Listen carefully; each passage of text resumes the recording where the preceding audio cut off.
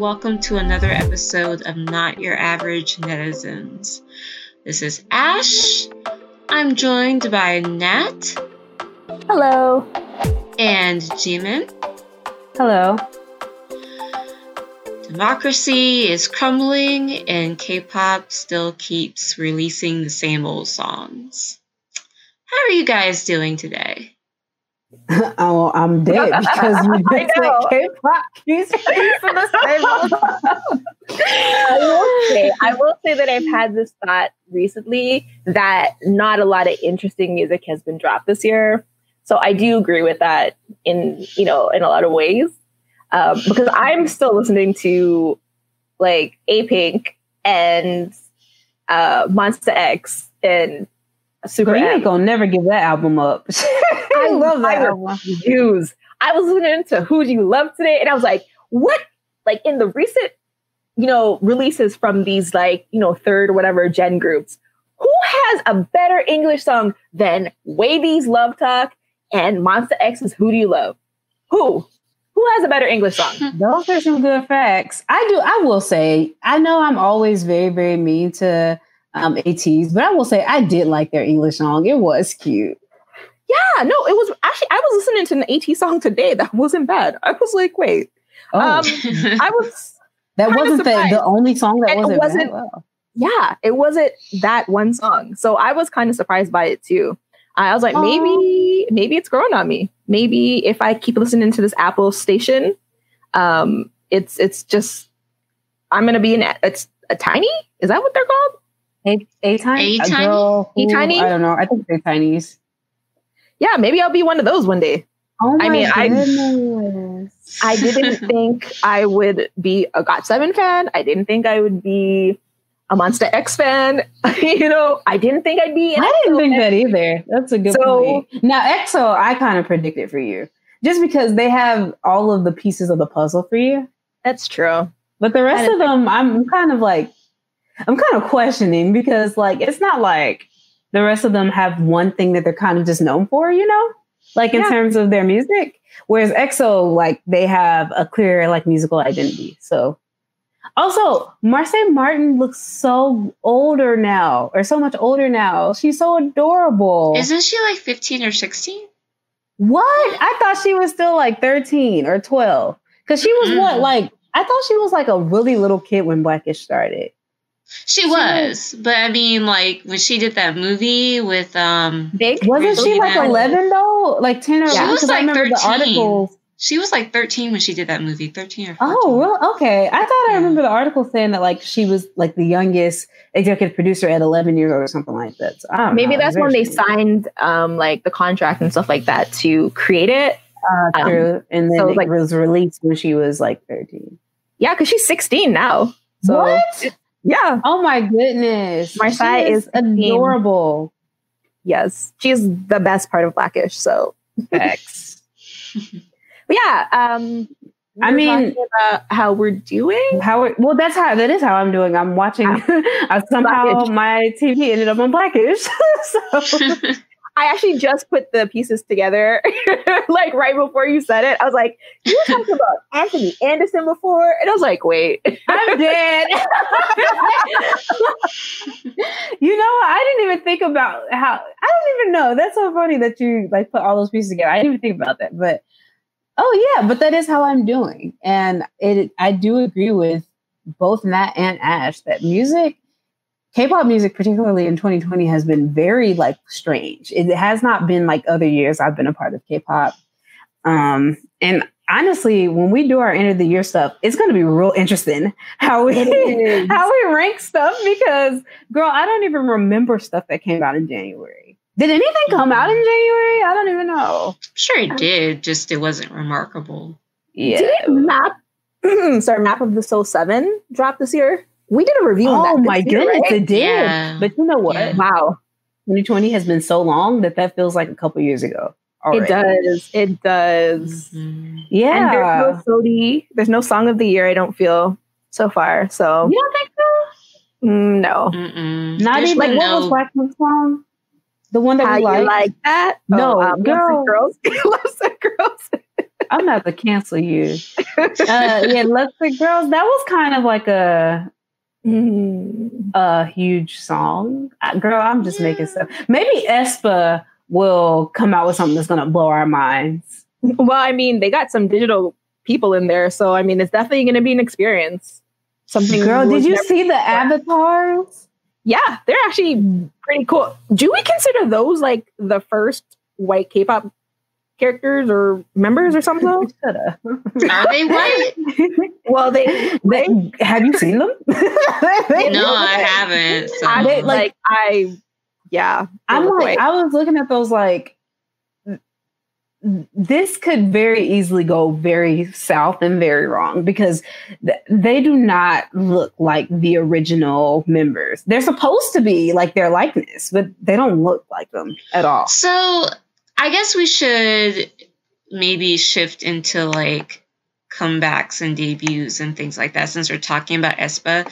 But so I'm confused about aespa. So is it a combined like actual member, virtual member group, or the members have virtual like avatars? Like avatars, and that's the so it's separate, or how is that working? I thought and this is just from my understanding, I haven't really done a lot of research on it. I assumed that they were going to be like regular members, like people who were like there, and then they were going to have like sort of like their avatars as I thought they were like separate characters who were just like probably going to be voiced or whatever by some like other singers that they maybe were not choosing to debut. But it looks like the group itself only has 4 members, which is Karina, Giselle, Winter, and Ning Ning. And so I just assume now that those are actually like avatars of them. That's kind of like my understanding for it, based on the information that I'm seeing here online, and basically based on the information that I don't mean to interrupt you, but I just gotta say this real quick. Did you know? Can you try to guess? And don't cheat. And if you already know, then you already know. But can you try to guess what words make up aespa? Like aespa is a combination of other words. Do you have an idea of what those words could be? It's 3 words. Oh shoot, I'm already on the K-pop profile, so I have no idea. My bad. So. No, I actually was going here just to see information on the members, and it was one of the first things that was popped up. So I'm sorry. I could have cheated, but I didn't. Well, Nat, you can go ahead and say it then. Okay, so the name comes from combining avatar, experience, and aspect. The meaning behind the name is various innovative activities to come with a theme of experiencing a new world via the encounter of the avatar or your other self. Do they know what aspect means? Because it don't really mean nothing. Like I don't know what it's adding to this name. It's like they wanted to use the AS part, maybe AST, and they just said, what word starts with that? And they just put it on Google. Aspect. I hate this, man. Yeah, it's really interesting. So it doesn't look like, I wonder if they have a leader. Well, okay, to answer the question though about how they work, it looks like what Nat was saying, that it's basically those 4, and then the other 4 are also members, but it's still them. So it's like an alter ego almost. Is how I take it. Like remember when Soshi debuted O and then Run Devil Run, and it was supposed to be like their dark side? That's kind of what I'm picturing it in my head, you know? Like the end of is talking about something that you don't understand. Okay, Girls' Generation released like these 2 singles, like sort of back to back. O, which was like the cheerleader concept, was very bright, fun. Okay. And then they had Run Devil Run, which was like a sexier, dark version of it. And they had this like really long music video where that sort of connected the two, where like somebody spilled something on the computer and like it brought out like this dark sort of like ego, like, well, I mean, tying it back to BTS and the dark side of. I was like, because that sounds like Save Me and I'm Fine. So BTS has Save Me, and they have another song, I'm Fine. It's like an extension of Save Me. Yeah, exactly. So it's like their dark side, pretty much, and that was like the Run Devil Run concept. You know, like they all had like, you know, dark hair and like streaks. But didn't they already do that with Red Velvet though? Because Red Velvet had Bad Boy and they had Really Bad Boy. Kind of, but I don't. Are they supposed to be connected? I thought so. Well, so she did it first. Yeah, well, so she did it first. So she did do it first with their alter egos, and then also, well, I mean, Red Velvet in its concept is sort of kind of like that, where they have like a really bright version and they have like a cool, hip, you know, R&B version of themselves, and like I think that's what they're supposed to be doing with Blackpink, you know, with the black and the pink, but they don't really do it. Yeah, Blackpink does not explore that concept at all. So yeah, they have one really bright song, which is As If It's Your Last, and then they have everything else. So yeah, girl, Karina's avatar looks like straight out of the Uncanny Valley. I think it's just because they don't track. You know how like in you know how if you're watching like a really bad dub of an anime. Yes. That's almost what this looks like when she's interviewing her alter. Yikes. That's Oh my god, and her voice sounds like a demon. Oh my god, I'm gonna send it. Sorry, keep talking that. It's scary. Yeah. Well, does that explain it maybe, Ash? Yeah, I guess I get it. Because at first I thought it was like the avatars were gonna be like part of the group, like there were actual other members that were gonna be, you know what I'm saying? Like the avatars were like separate members that were also part of the group. So I don't know. That's what I had gathered from like my limited reading of the situation. But yeah, I feel like SM is almost reaching too far with this one. I mean, I don't know. Maybe honestly, we said that about NCT too, and then people said that about EXO. So I don't know. SM, it seems like they have the special crack, if you will, to make people love whatever it is they put out there. I don't know. I think they may like the girls. I mean, I can't say because since we haven't seen them actually perform or heard their music, but the avatar thing, I'm not sure. I mean, I don't know. Maybe that will go over well. I don't know. It just seems like it's a bit much. Like they didn't need to go that far. Well, I think that Lee Soo-man is like always really big on technology. And like the sort of, like I think, as you mentioned, NCT, and the fact that that is supposed to like incorporate neo-cultural technology, I think that this is like the next step on that, where, you know, you have this group that has already introduced right out of the gate the technological like aspect of it, which are these avatars, right? And the avatars, I feel like I remember seeing an interview where he was sort of talking about it a lot and how like, with the avatars, it sort of acts as a bridge between the idol and the fans, because an idol is not available 24/7, but the avatar can be. And see, that's where it gets a little. I know, like it did create a huge stir and a huge controversy online because there was this comment that I don't know if Lee Soo-man made it or somebody made this comment from SM that, you know, you can go and like visit them in a hotel or like have. Yeah, I saw that. No, we'll get to that because there's actually a topic about the SM hotel later. But I will say that if you guys want to see one of these avatars in action, I have a short little video up here and we can just see like a little clip of it because it did kind of like shock me and it was a little creepy. Okay. Yeah, let's take a look. Is it in the watch together? Yeah, it's in the watch together. So if you guys want to come in here. Yeah, I'm in. Yeah. I'll just go ahead and fast forward to the appropriate part where we meet the avatar. 안녕하세요, 카리나입니다. 오랜만이에요. Oh, somebody, I can hear an echo. 안녕하세요, 아이카리나입니다. 야, 너무 딱딱하잖아. So they add the I in front of it to make it.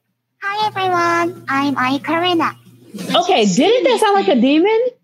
No, I don't. I didn't really hear it come. Okay, let's go back. Like for me. Okay, I'm gonna fast forward to the place where the 이렇게 손 흔들면서 다시. Hi everyone, I'm Karina. Did y'all hear that demon undertone? I did not. It sounded like it has a very demon. like mechanical. It does sound yes. mechanical. That's what I'm saying. All demons sound like mechanical demons. Oh, well, $5. IHOP is still doing their $5 meals if you guys want to go get that. Yeah, but so I don't know. I just want to. I cannot get over how creepy the voice sounded. And the crazy thing is like it's not. I don't know. What do you? Let's just watch some more. 학교 메시지 받았을 때 정말 심장 토하는 줄 알았어요. Well, I see she's already been to Dr. Kim. Girl, 춤 잘 춘다. 얘가 저만 아는 비밀 말하기 전까지. do you guys think that the avatar looks like Karina? 당신은 카리나를 알고 I don't. 그리고 처음 싱크에 대해 알게 된 날 너무 떨려서 잠을 못 잤어요. I can't see it. 카리나와 저는 And they don't sound alike or anything. Like, I'm not exactly. I think that's what is confusing me the most. Is like, if these are supposed to be extensions of the members, why don't they have? They don't look like the members. They don't sound like the members. I don't know. It's just kind of a strange concept a little bit, but it's interesting. I am interested in it. Yeah, it is, and it just brings about a lot of really weird aspects of K-pop, like you know, the idol is your girlfriend or your boyfriend. Like it, I think it does cross the line in some ways. 안녕하세요. But Who's playing it? I don't Sorry, know. I was trying to see if I'm getting a black screen, so I was trying to play it. Oh, Yeah. hmm. Sorry. Oh, you know why? I Why? don't know if you're getting a black screen because this is actually a Twitter video. Like it's not a YouTube video. Oh, yeah. So I don't know. That might be it. But yeah, no, I just wanted to show you guys that just because I felt it was important that since we're talking about this new group debuting with these AI avatars, I'm interested to see, like, is this going to be incorporated in music videos and live performances? If so, are they going to do like the Prince hologram thing, the Tupac hologram? Like that would be kind of, I don't know, like it would be super expensive. Yeah, I was about to say, do like, that. that sounds very expensive. I mean, to spend so much money to develop, like, I was actually going to ask if this tech was cheap in Korea because it did start to sound very expensive. Right. I mean, if SM has the money, then I guess, but I just cannot see. I don't know. I don't think this would be very profitable if they did. Yeah, it just doesn't seem necessary. Like, all anybody wanted was like a new girl group that was like classic SM that they could stand and get behind, had catchy music and appealing personas and everything. And it just kind of seems like it's, I don't know, a lot of extra stuff that people are just unsure about. I mean, if they can sell it, then. But see, I think the thing is, the reason why SM is reaching this far into their bag is because I do feel that they feel the sense of competition that they haven't felt in a while with girl groups, with ITZY being so successful and with Blackpink being so successful. Yeah. And not to mention, obviously, Twice is a wall, but you know, I do feel like there's growing competition in the girl group space, that the boy group space is already kind of oversaturated and the girl group space is growing and it has a lot of potential internationally as well. And we can see that with the success of Blackpink, even though objectively speaking, when was the last time? Let me shut up. But I think that SM sees what the potential of girl groups is. Honestly, I feel like the potential of girl groups is kind of greater than boy groups in terms of clout and like GP success, more so than boy groups. Because even if you think about like classic girl groups, 21, Girls' Generation to be specific, like I do feel like they are more fondly looked at, or even Blackpink, they're more fondly looked at than boy groups of a similar kind of caliber, like point in their careers. No, I think that there is something to be said about the staying power, I think. In some ways, they don't have to go to the military. Well, that too, but also like it just honestly tends to be a situation where male groups tend to have more issues. I mean, if you think about boy groups from the second gen and first gen and stuff like that, which group doesn't have a scandal that occurred while they were active, and sometimes at the height of their career? I would say, yeah, I would say XOK, but Chanyeol. and then on top of that too, you have like Chen's sort of scandal, which isn't really a scandal, but you know, was he in XOK though originally? Oh, sorry, yeah, you're right. He was in XOM. He was their lead singer. Koreans hate XOM. Yeah, well, they were the superior one, so of course they would hate him. Jealous. They're jealous of. They're all married with children now. Actually on Twitter, I actually put through a question like, I hope Chris is doing well, and someone said he's just racing cars and being rich. I was like, that's great. Nice. I wish all the best for Chris Wu. And honestly, Chris might be like one of the most famous Asian celebrities here because he's always like at the NBA All-Star weekends. Yes. He's got more like connections than Jackson, it seems. Yeah, no, absolutely. And he like, I rarely ever hear of him being a jerk or like mean or anything like that. He just seems like he wants to do, you know, what his heart desires, which is make questionably bad rap music, in my opinion. But I support him 100%. Actually, out of all the XOM members, Tao has surprisingly made some of the best music. Luhan has made some of the funniest music, but Tao has made some of the best music. But we are girl. I don't know. As long as none of them mess with aespa, we're good. Yeah. Especially Chanyeol, stay away from these girls. Who knows at this point? You know, honestly, like with Becky already done. So and Kai dated Crystal and Jetty. So and let me just make sure of something here. So the maknae of aespa is over 18. So yes, we need to keep these children away from Dirty D Chanyeol, Community D Chanyeol. Allegedly, SM those to us. Because you know they're hiring lawyers. Like they're hiring whole law firms to take care of this. Like, why don't they if Lee Soo-man really was interested in Brandon, he should just create his own law firm. SM Law? What? Bro, you know how many he can exclusively contract with K-pop agencies to keep the GP in check, keep the sasaengs in check. I'm just saying, like, if the man was really into the Brandon that he claims to be, he should have SM Law, SM music stores which is where these people get, you know, their albums from. Like he just be slapping the SM label everywhere. You know what?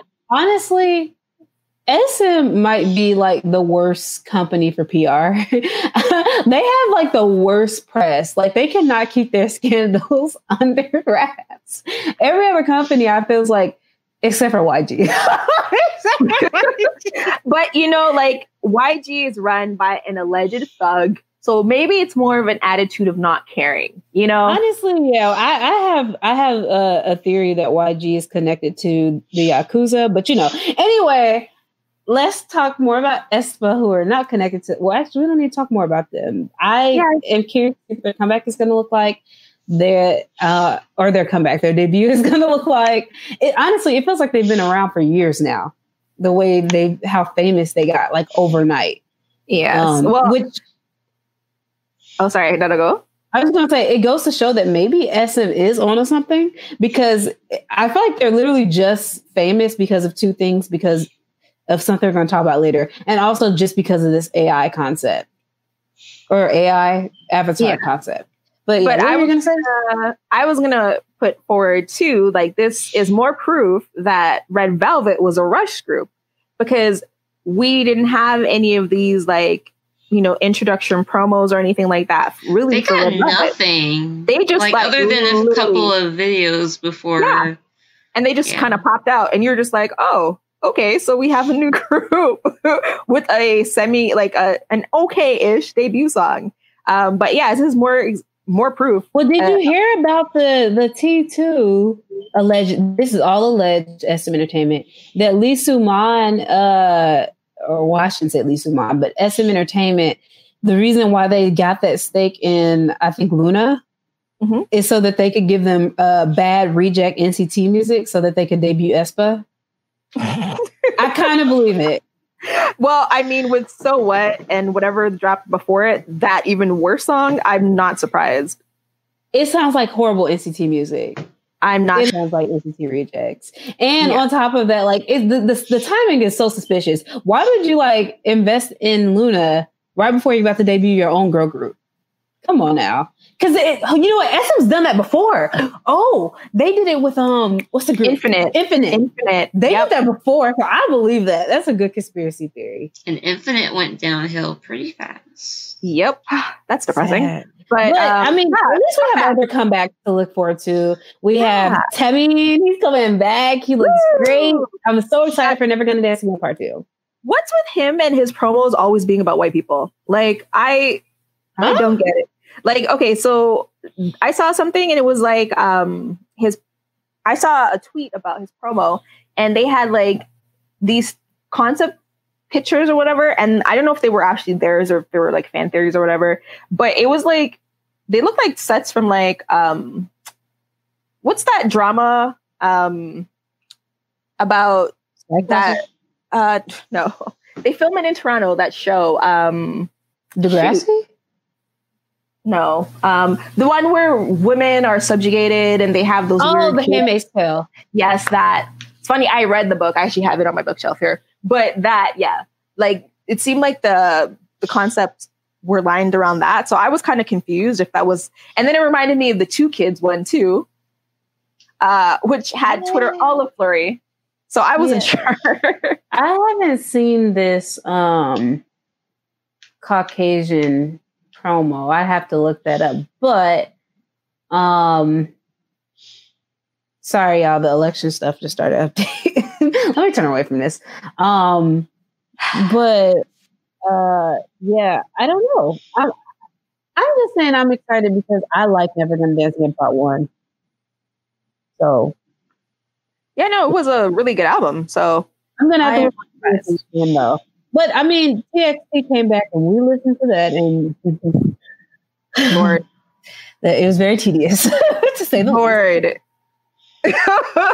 I have actually rightfully erased TXT's last mini from my brain.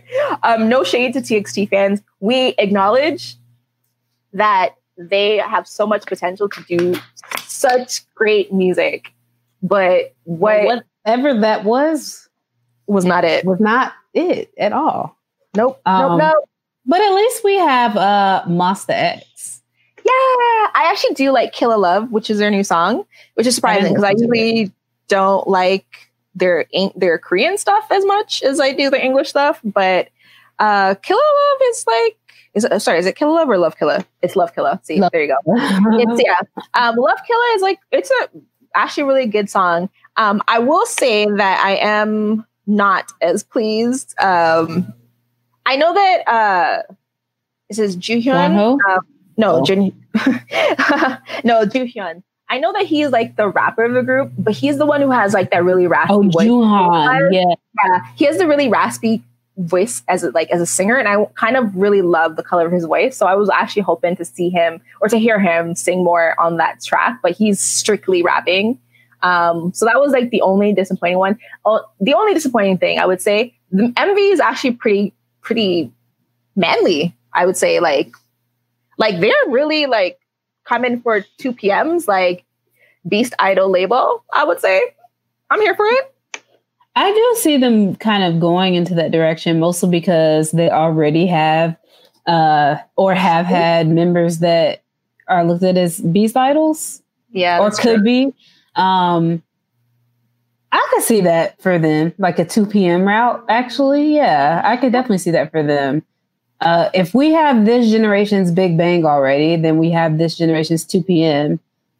We have yet to find this generation Shiny, just because, they can't be replaced. And we have this generation's 21 and this generation's girl generation. It's like literally second gen all over again. What was I talking about? Oh, yeah. I'm interested in seeing what it is, so I'll have to watch it on my own because I haven't watched it. Killer Love Killer.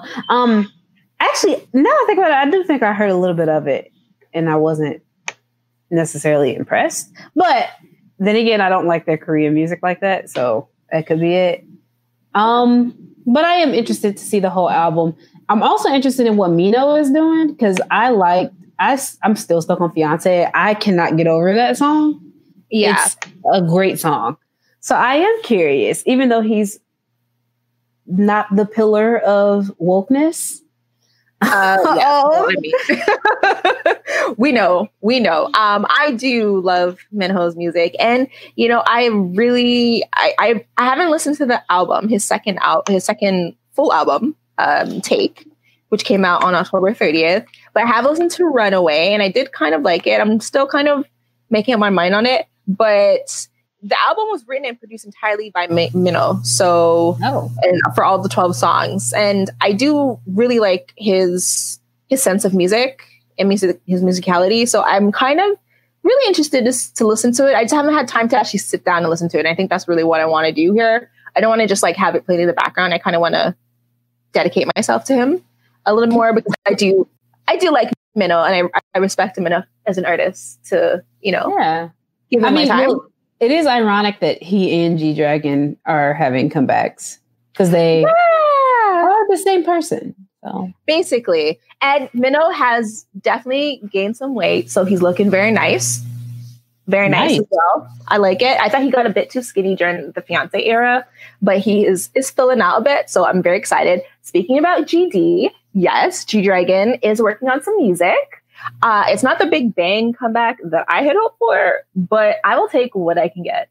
How you feeling, Ash? I mean, I'm interested to see what he does. I hope he's looking a bit healthier and happier. I mean, I just remember that documentary he did was kind of parts of it were kind of disturbing, a little worrying. That documentary he did when he was talking about like his life as an artist and like how he gotten really skinny and was like kind of working himself into the ground a bit. Oh wow. Yeah. You could see it when it was happening. Like especially for GD's last album, like his last full album before he went to the army, he looked, and like when he was doing his tour for it, I think it was like called Entitled. I think that was what it was called. It's actually like a really good album. Sorry, Kwan Jian. Excuse me? It was a really good album. Why did you just say his real name? He was so. That's the name of the album. Oh, okay. Yeah. That's the name of his EP. So it was a really good album, as I said, but he was so skinny, and he just looked. He didn't look like he was having that great of a time during it. Man. Yeah, so I'm not surprised about that. And I know he was really, really upset, or like not upset, but maybe more in his feelings when TOP went to the army, when Top went. So it could have been like just that next step. You're having a good time, making music, having fun. And I guess the army is like that one of those final steps into adulthood for a lot of these idols. I can see that for sure. Yeah. And maybe that's what it is. And it's always really scary coming back from the army. Like they make a really big deal about like a lot of actors, especially like their first dramas and things like that after they come out of the army. So you kind of worry that you're away for these almost 2 years and you come back and you have no fans, Yeah. So I can see that. I don't think I would be, just to be honest, though, I don't think I could ever see a world where GD didn't have fans, or like he's got a pretty solid reputation in South Korea. I don't think I feel like there's certain celebrities, who are like, I don't want to say one hit wonders, but like just not meant for like long-term fame. For some reason, he doesn't strike me that way. And his reputation with like people who I know who like live in South Korea, he seems to have like a really positive reputation. Yeah, no, I do agree. I just think it's hard because the Big Bang that went into the army is not the Big Bang that came out of the army. So who are you telling? I mean, I don't mean it like, I just mean in the sense that like, oh my goodness, I would hate to have come back to the mess that TOP and GD came back to. Like, I don't even know how you like begin to navigate a situation like that. Especially with all this stuff going on, just like with your company in general, like how do you even choose to stay with YG? And like, because if you leave, you're looked at as like, you could be looked at as a traitor, even though I don't know why, because they made YG. But if you stay, then it's like, I don't know, it's like a rock and a hard place. Yeah, but and also too, like by all accounts, they didn't really have the best time in the military. Top or GD. Oh yeah. Top obviously was very widely circulated news-wise, his experience in the army. But even GD, like, I heard about GD's experience where he like he had a room to himself because he had like an issue or something, and then people were like, well, he had like a stalker in the military, but like from what I read, somebody who literally was like detailing his daily account. Yeah. So he needed space. Because the thing is with Big Bang, which is different from some of the other groups, they have a lot of male fans. Yes. Whereas most boy groups have a lot of female fans. So when he went to the army, it was kind of uncomfortable for him because he didn't really have the freedom that a lot of people had. He had like that weird stalker situation. And so he had to get his own room, which, you know, people look down upon if you're not like, you know, cozy with your comrades and things like that. So the whole thing seemed like a mess. And he was very skinny when he came out as well, too. But he looks like, I mean, his Twitter is kind of weird. Him and Top. Whose wedding did they go to after he got out? Tang. Oh, no, wait, I thought Taeyong. His sister. Okay. Yeah.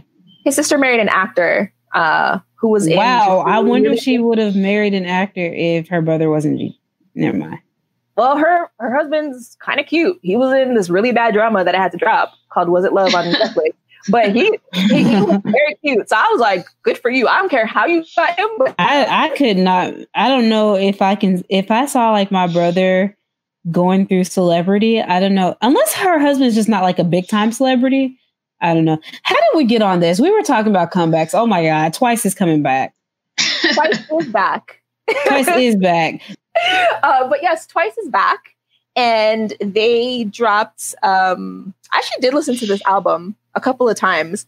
I'm actually not sure if I like it or not, to be honest with you. It's called Eyes Wide Open. And the lead single is I Can't Stop Me. And it's very retro. Once again, we've been talking about retro being the trend. JYP needs to get out of the retro zone for now. Never. I don't mind retro. I don't mind retro, but only I feel like not every group can pull that off. Yeah, it doesn't seem to suit them. No, I don't think so either. I mean, I did like some of the music, but it was very basic. It didn't really feel like Twice when I listened to it. Mm. Even their lead single, I Can't Stop Me, doesn't really feel like Twice. Like, it's crazy because Twice has been able to pull off different concepts, you know, like they did fancy, and they with the mature concept. They do really girly, they do fun. But this is just, this was kind of, it toned them down a lot, I think. And it didn't really feel like something I'd expect from Twice. And they look very serious when they perform it. I don't know. I'm not really. Yeah, there's something. Yeah. I can't ever take Twice seriously. So I don't know how I'm going to feel about it when I watch it. They need to do fun music. You know what? I have this theory that like this is all part of JYP's like Western expansion. What? Idea, you know, because he's planning on trying to bring them or ease them into America somehow. So, like, because he said that. So I feel like he did. Yeah, he did. He's planning on trying to bring Twice to Western audiences. And I feel like giving them a retro sound, because retro is kind of in right now, and having them become more serious performers and kind of drop what makes them popular, in Korea and in Asia and other places is what will get them more attention. That is not smart. See them, but that's the thing to me is like Twice is not a Wonder Girls, right? Like Twice is I don't know. I don't ever see them being big outside of Asia.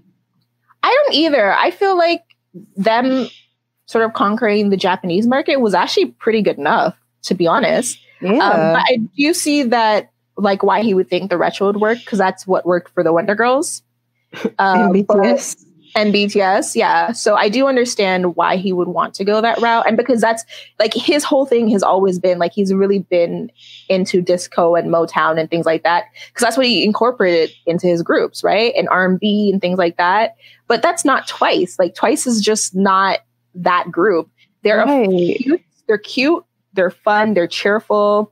I think that the best thing with Twice would be to let them be themselves if you're going to do that. That's like trying to have, like, what's a good example? Dang, I can't think of any groups from. Okay, that's like trying to have like the Cheetah Girls. Like try to have them do like a sexy concept, right? Like something that's just like not them. I don't know if this is the right move, but I mean, I will listen to the comeback. I haven't yet. But I will listen to it. But besides the bigger groups coming back, there is AB6, the group that collabed with Lizzo last year. Lizzo, yes, that really random collaboration. I know, I was like, what the heck? Yes. And I'm not sure if that collab did anything for him. And then there's Momoland, Mamamoo. Momoland that was like actually interesting because I thought they had disbanded. Oh, why did you think that? Oops. Because they have like a whole bunch of members leave, and there was like I thought there were talks about disbandment for Momoland. To be honest, I thought they were just inactive and they were going to stay that way. You asking the wrong person. I don't. Oh, okay. Yeah, I didn't know things were so dire for them. Let me do like a quick search here because I swear to you, I thought that they had like either they were going to disband or that they had like. I feel like now that you say it though, it does sound like something familiar. Yeah, and they lost like a bunch of members and stuff too. So I just assumed that was they were going to go the Gugudan sort of route and Pristin and like those other groups. So a lot of groups disbanded. There's actually a video. I think I retweeted it on Twitter from who's it? Is it Young Ajuma? I'll look for it, but it actually has like a video of all the groups that disbanded this year. Oh, from Young Ajuma, Sarah. She did a video, like a YouTube video of all the groups, or not all the groups, but some of the groups that disbanded this year. So you can see that on our Twitter, and this is like 1 minute and 5 seconds, and it has like 6 groups or something like that. But there has been quite a bit of disbandments this year due to COVID limiting what kind of promotions that these groups could do, right? So, well, opposite disbandment is debuting, and yes, we have a group that did debut. That is not quite a K-pop group. Yeah. But I thought it would be very interesting to look into them because a lot of people are saying that they have a very similar aesthetic, concept, etc. to some of the bigger K-pop groups. So I thought we could watch this music video it's a new Western girl group called Boys World. And the song is called Girlfriends. I am just very interested in why they went with the group called Boys World. Like, that's so interesting to me. Well, if you guys are ready, maybe we'll get to see from the music video. Oh, it's an international group. Oh, that was French. Oh, she speaks sign language. Oh, that's actually so kind of cool. dope. This all the oops, sorry guys. All of the 2000s like fashion and stuff. Yeah, this is striking me as very early 2000s to me. Kind of dated. Yeah. Mm-hmm. See, I don't know if it's dated or if it's like purposely doing that early 2000s trend that is really popular on TikTok. This group was actually founded on TikTok, I believe. Lately, baby, you've been getting too possessive all over me when I'm not with you. Every time I'm hanging with my They got the multicolored hair. hanging with the boys, oh yeah, we didn't. They kind of sound like Ariana though. Okay. The choreo feels like it's got a lot of hand gestures, which Very is K-pop-ish. very K-pop. Yeah. K-pop.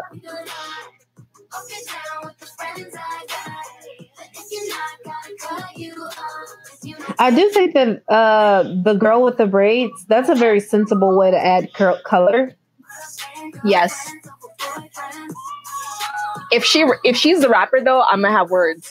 I'm deceived. If they have a rapper, that's automatically a K-pop group.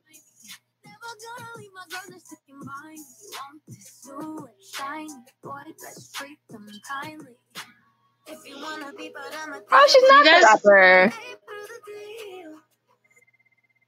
Yeah. Does anyone know how old these girls are? I will look it up. Look at that. What? Oh, they speak like a million languages.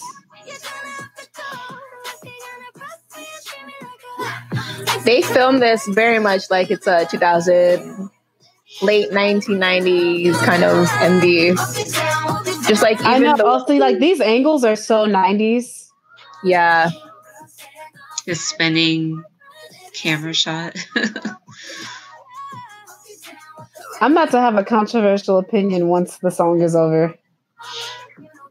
I like that they're not overly sexualized though, like they did to Fifth Harmony. Like right Yeah, away. they do all have like a lot more clothes on than I feel like what we're used to in K-pop. Not that I don't feel like you have to wear clothes, but it is just very different and very interesting. Or just for girl groups in general, like the sexualization is like right away usually. That's true. Okay, so here's my controversial opinion. That was the second best K-pop song of 2020. So in terms of ages, they range from 17 to 19. The only thing is I don't they are have young. pictures. Yeah, I only have pictures for two of the girls who are 19. I don't have the pictures for Alana, Lillian, and Michaela or Makili, who's the youngest, the Maknae at 17. And they basically, yeah, she's the Maknae. We're gonna treat this like a K-pop. So, and because they are a dancing girl group that gained a following on TikTok by performing choreographed routines and doing covers. So, yeah. Cool. What's very funny is that you ever hear those jokes about how like a group of people look like the United Nations textbooks covers? Yes. They got like the white member, the black member, the racially ambiguous kind of thing going on. But you know what? I'm gonna keep it real. I think it's kind of cute. I thought they all sounded good, and it's actually very different. Like it felt like very similar to K-pop in many ways, but that's only because K-pop is in many ways reductive. So I kind of get it. I get the comparisons to K-pop, but one thing that stood out to me was like the level of talent I think was a lot higher, and the level of natural charisma. Like all of the members of this group I felt were interesting and had something interesting to offer in the video that you don't necessarily get with like, Nugu's. I would say most Nugu's, to be honest. Like most Nugu's that I've come across, I think that they're Nugu's for a reason. Yeah, they have to. They need the experience of performing and interacting with people and being in front of the camera. And being natural with each other, you know? Exactly. Yeah, that's a lot harder to learn than, the regular stuff, like having the natural charisma to be interesting and to come across as a group that actually gives a crap about each other in some way, shape, or form, or cares about the group, as a whole.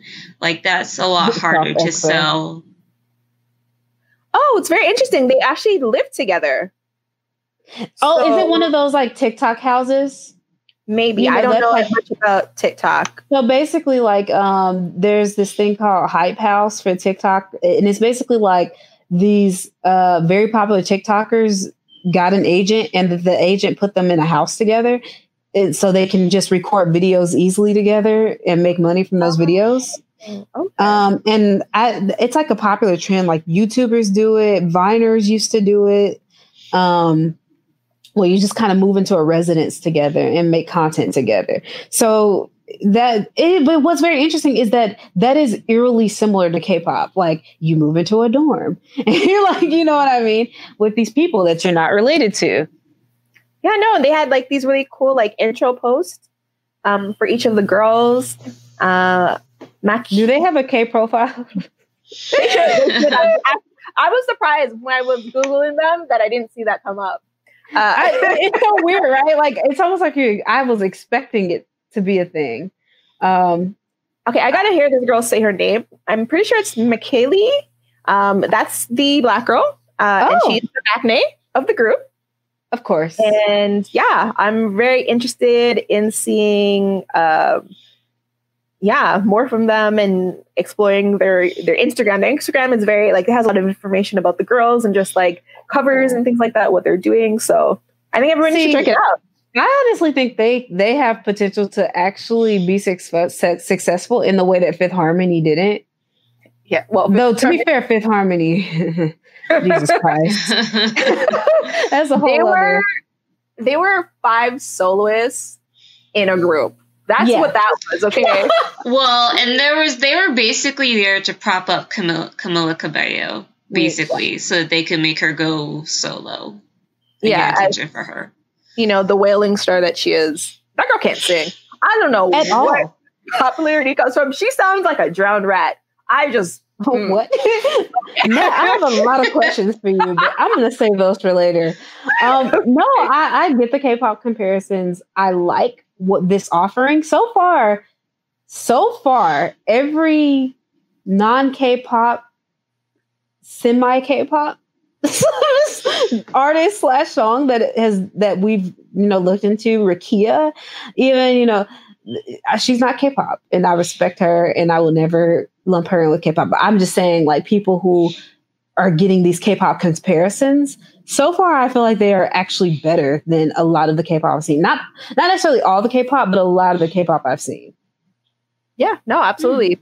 The talent is there, the charisma, the chemistry. It's just a lot more interesting to look at. When you literally debut a group and say your one job is to look good, I feel like the bar of talent and also the morale. Because can you imagine being in a group and being like, she's the pretty one, okay? You guys can do whatever you want, but she's the pretty one. And standards are already on the floor there. So, girl, standards are under the basement. So, I do think it's super messed up that K-pop groups will literally tell you that you are, or literally tell like your group member that they are the visual. Like, not you, like they're the visual. That's really messed up. But I just wanted to introduce this to you guys, see what you guys' thoughts were on the comparisons. So that was super cool. But I think that's pretty much it for comebacks. I do have a question though. Because we're talking about how like when groups debuted, it does take some of them a lot of time to like really grow into themselves. Has there been any girl group that debuted that sort of had everything you think from the start? I honestly think it's Everglow with Bonbon Chocolat was very impressive, and they they continue, like they've never had a bad title in my opinion. So I feel like that is one group that I have been impressed with from the very beginning. Former groups too? Yeah, we can do former groups too. 2NE1. Yeah, you're right. Yeah, you're right. Sia came out and said, "I'm the baddest bitch" from that intro performance. So yeah, I do agree with that as well. What about boy groups? Any boy groups that kind of that you felt were very impressive at the start? Shiny. Yeah, okay, besides Shiny, because that's literally my stock answer. What is that even a question? I know, but if we were to say like non-Shiny or non-second gen, I do think that when you say the total package, when you say had it from the start, you mean like the total package, like stage, not just talent, but like charisma and stuff, and charisma, talent, and they actually seem like they didn't hate each other. They weren't oh yeah, they don't hate each other like that. Yeah, exactly. Jeez, I have to 17. That's the only group I can think of that I feel like probably had it from the beginning. Because I would have said GOT7, but honestly, there's a huge question mark on the talent portion of that. I think they're talented, but I don't think that they are like, I think there's a lot of groups that are better in key areas. Other than that, I don't know. iKON is questionable talent too. What'd you say? Sorry, I was going to say that I was actually kind of impressed with 2PM's in debut, but they also came together through like a reality kind of show. So I'm not surprised that they would have at least some of that stuff down, because you do grow, right, as a person when you start in some of these reality shows, right? Mm-hmm. So yeah, I don't know. I feel like they did. Well, their first track was Again and Again, right? Again and again and again and again. And Jay Park was in there doing flips and shit. It was great. So you know what? I read something that was really funny about K-pop idols who do flips, but I'll have to say it off air. But it's really funny to think of Jay Park doing flips. I don't know why. It's just so funny to me. Okay, wait, so let me just double check to make sure that was it. No, their song was 10 points out of 10. But they Again and Again was their first #1 single. That's why I remember it more. But yeah, they were doing flips. Groups that have the TP. Girl, that is hard because really none of them. Fair. I mean, besides Shiny, I literally can't think of any that just had every element like on point. Yeah, 17 is the only one I can think of in my experience. I'm not familiar with 2PM that much, so we should go to the topics. Yeah, and not spend an hour on them like we just did this. The comebacks. All right. Well, moving on. First topic: Himchan, formerly of BAP, was arrested for drunk driving. And if you guys remember, he was he booked on sexual assault? He's currently in the process of fighting that in court. Yeah, so that's one more strike against him, I guess, in the court of public opinion. And yeah, I don't know if you guys, I mean, there's the whole, controversy over BAP and BTS and who influenced who. And to be honest, like, I have liked a few of BAP's songs, but I feel like they've never really gained a huge prominence with, mainstream K-pop fans, I guess. And I definitely don't remember Himchan. So him not being in the group is no huge deal to me. I don't know if it was to the fans or not when he was, when he left the group. But yeah, any thoughts on this topic? So the situation is that he ran into guardrails So it wasn't just like, they booked him because he was going a little fast or whatever. He crashed his car. And so at the time he was discovered by police, his blood alcohol content was high enough to have his driver's license suspended. So on top of the ongoing sexual assault harassment case, in which his defense is that consent was not explicit but implied, he also has this situation. And I don't know, BAP technically hasn't disbanded, I don't think, but they are no longer with TS Entertainment, the scam company, or the alleged scam company, as we know them to be.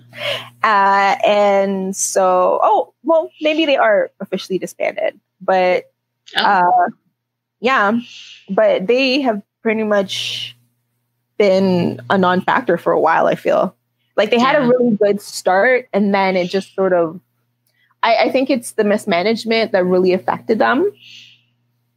But it's kind of weird because why do people say that them and BTS, like it's confusing on who like I feel like I've seen in a few places like that there is some consternation between BTS fans and BAP fans about like BAP's concept and who did what first. And BTS started out, they had kind of a hip hop image as well, and who is copying who, and of course with BTS becoming successful and BAP having all these problems, that just kind of exacerbates the whole situation.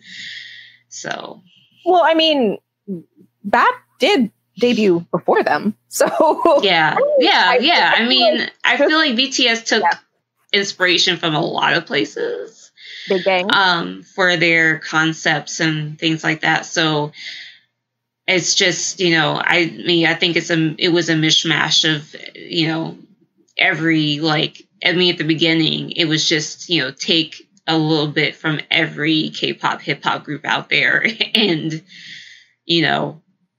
use it. So I feel like in the beginning, they were just kind of doing what everybody else was doing. Yeah, what was popular? I mean, why would you debut a group that's not on trend, So completely understandable.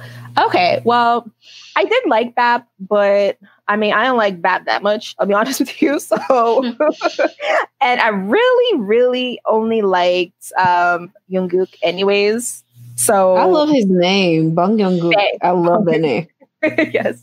And he's so fine. So, for me, I was not really a BAP fan, so this is not going to hurt me, but I guess this is really going to hurt any sort of chance for them to get back together in the future with him. But so it goes sometimes, What is next?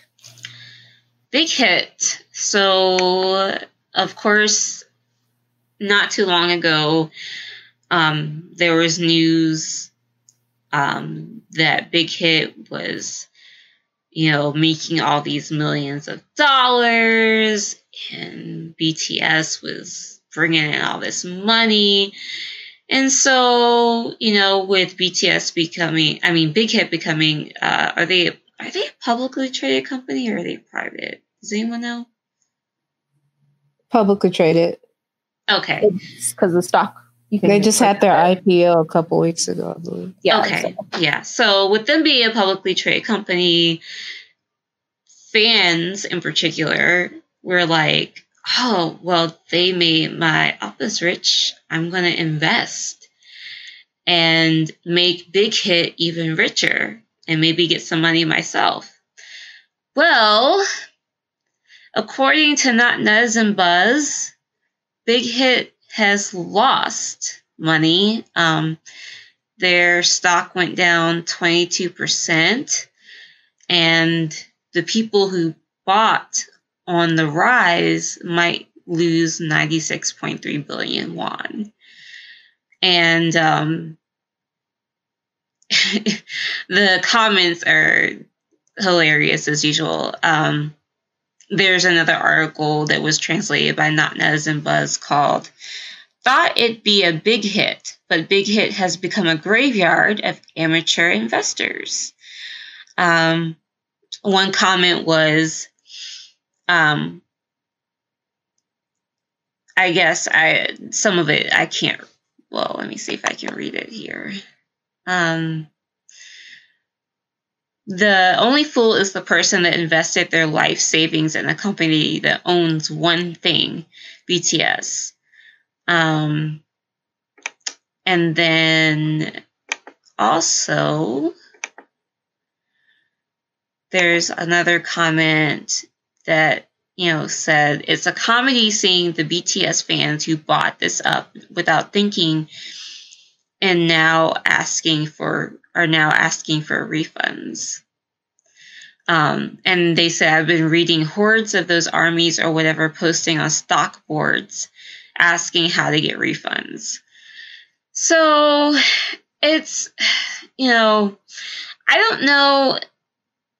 It's kind of interesting how, like, when they first came out, when Big Hits first came out about their stocks and everything, like, armies, like, their first thought was like, I'm going to buy into Big Hit. Like, that's such a, like, they're not all young people, but a good chunk of them are young people. And it's like, what are you thinking about investing at this point in your life? I mean, and you don't know anything probably likely about stocks. You're just investing because BTS is involved and they make a lot of money. So I'll make a lot of money too. And it's just,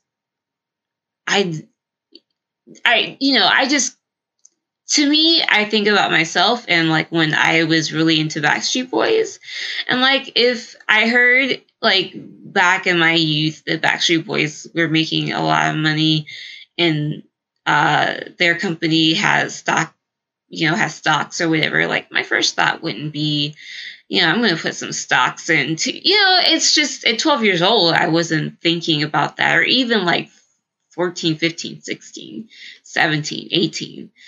Hell, I don't think about stocks that much now, even though I probably should. So,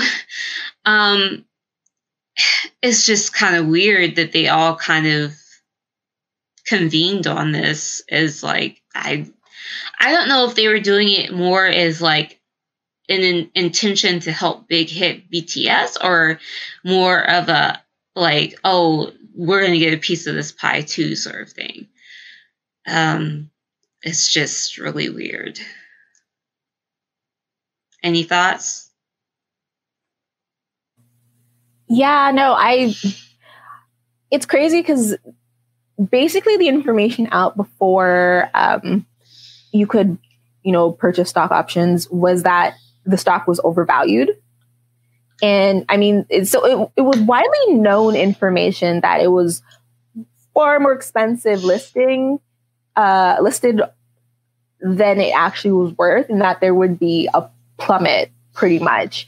And so it is really sad because I did read something about, like, older women too putting money into Big Hit, thinking that they were going to make some money off of it. And I'm just like, why would you go into something like the stock market without an advisor or somebody to help you? Because it can be very complicated. It can be very expensive as well, as these people are finding out. I mean, people are like, at the beginning they were saying, like, Big Hit was worth like $1 billion or something like that. And I'm like, there's no way. And so it was this overvaluation of the stock that made it seem like it was worth more than it was. And people are right. They have one commodity. I mean, TXT, or Together by Tomorrow, is definitely, they're not one to be ignored. And I'm not saying that to sort of push them to the side or anything, but Big Hit is BTS and BTS is Big Hit. And if BTS does go to the army, which could still not happen, then what is Big Hit going to do? That would be a prime time for fans to leave, right? So I don't know. It is very interesting to sort of see how that ties into the future of Big Hit and BTS. But regardless of how silly the idea of these people putting money into Big Hit was, I do feel bad because you said like 90-something% it was dropping. Like, that's insane. That's a lot of money. And I can just assume that people who were foolishly buying the stock don't really have the money to waste like that. Versus just as a note, it knows it like dropped 22%. So the people 22 is a lot. Yeah, and the people might lose 96.3 billion.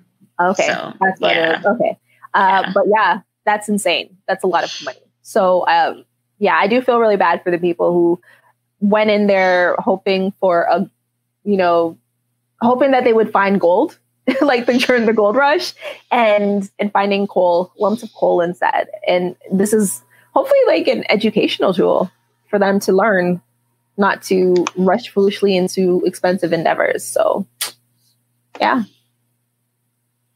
All right. Anything else? No. All right. On to the next. So, another hot topic. Yoo Ji-min, who is currently a part of aespa and will be officially debuting in the group soon, has come under fire for comments that she has made about other idols, rumors that she has allegedly started, allegedly said.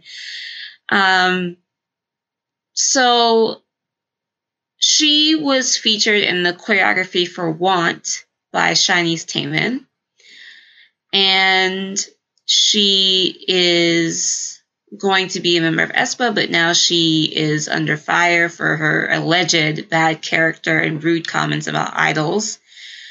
And one alleged screenshot of a conversation with a friend, Yoo Ji-min said, "I'm so stressed today. They said they're going to reveal 2 male trainees as NCT members. What's worse is they're not even handsome. I'm so sad. They're not giving me anything. Did I tell you about them?" And then she also said, "Jung Sung-chan and a Japanese person. I should have auditioned for Big Hit Entertainment. I'm so hurt. I'm crying. Delete this message as soon as you get it." Then, I don't know, I guess this is the end of the label. I feel like they'll fail. If you read this, delete it too. Delete the entire conversation from today, please. Honestly, EXO isn't as popular as they used to be, and it's not like NCT are doing well. I'm so worried. Also, I should have gone to Big Hit's audition or YG Entertainment at least.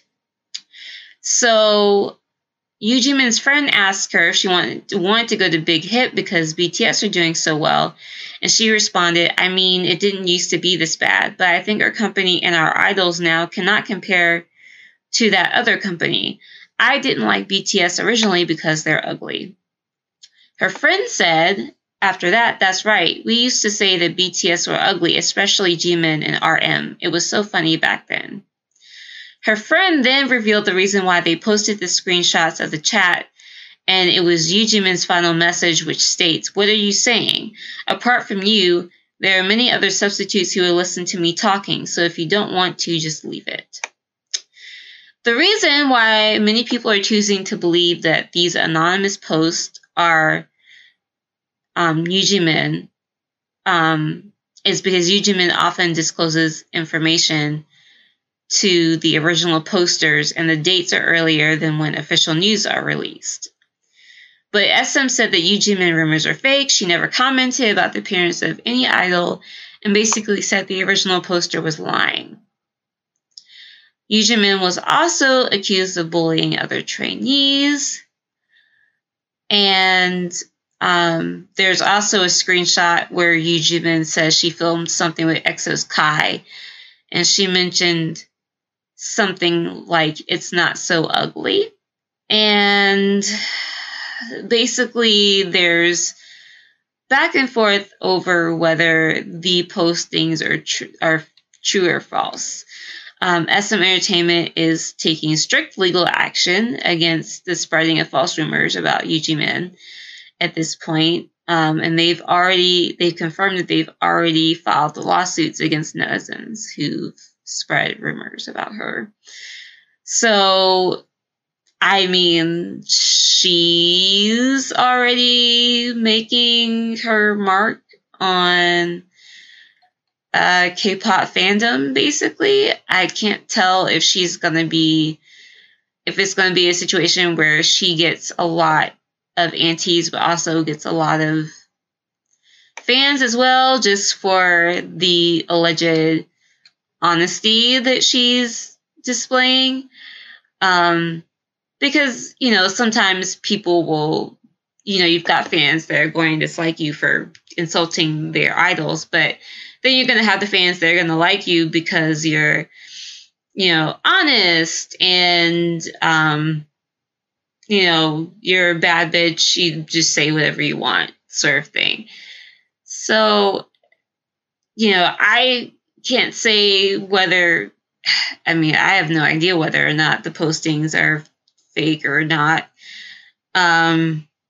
It's not like it's difficult for people to come up with graphics, of, text messaging conversations. They do it all the time in fanfics. They make those fanfics based on text messages, fake text messages that they make up, and those look really real. So, someone easily could have doctored something, but,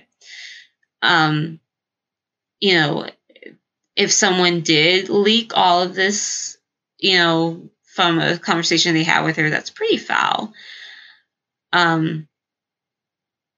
But ultimately, SM is showing that they're staunchly on her side. So I don't think this will affect aespa too much. It doesn't seem like it's something that has gotten an intense amount of outrage. What do you guys think?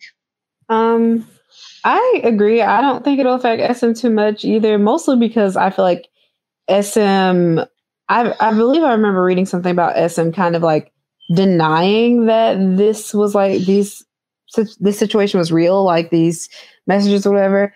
I will say that if they are, that is very bold of her. Like that is very bold.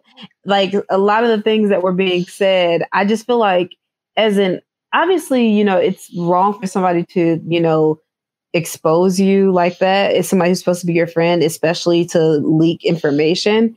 But like at the same time, I do feel like you have to be a little bit more weary of people when you are in a position where you're about to debut, because people are shady and people will try to get back at you in underhanded ways by leaking conversations like this, where you basically trash half of your agency. And then also, it's so funny because she simultaneously, allegedly, trashed like some of these other boy groups whilst putting them on a pedestal from other companies like YG and Big Hit.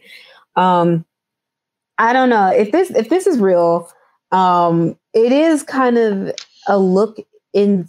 I feel like this is like a rare, if it is real, of course, it's a rare view inside of what actually happens in these agencies and how things are being perceived within the agency and also outside of the agency, where her perception was like NCT's not doing very well.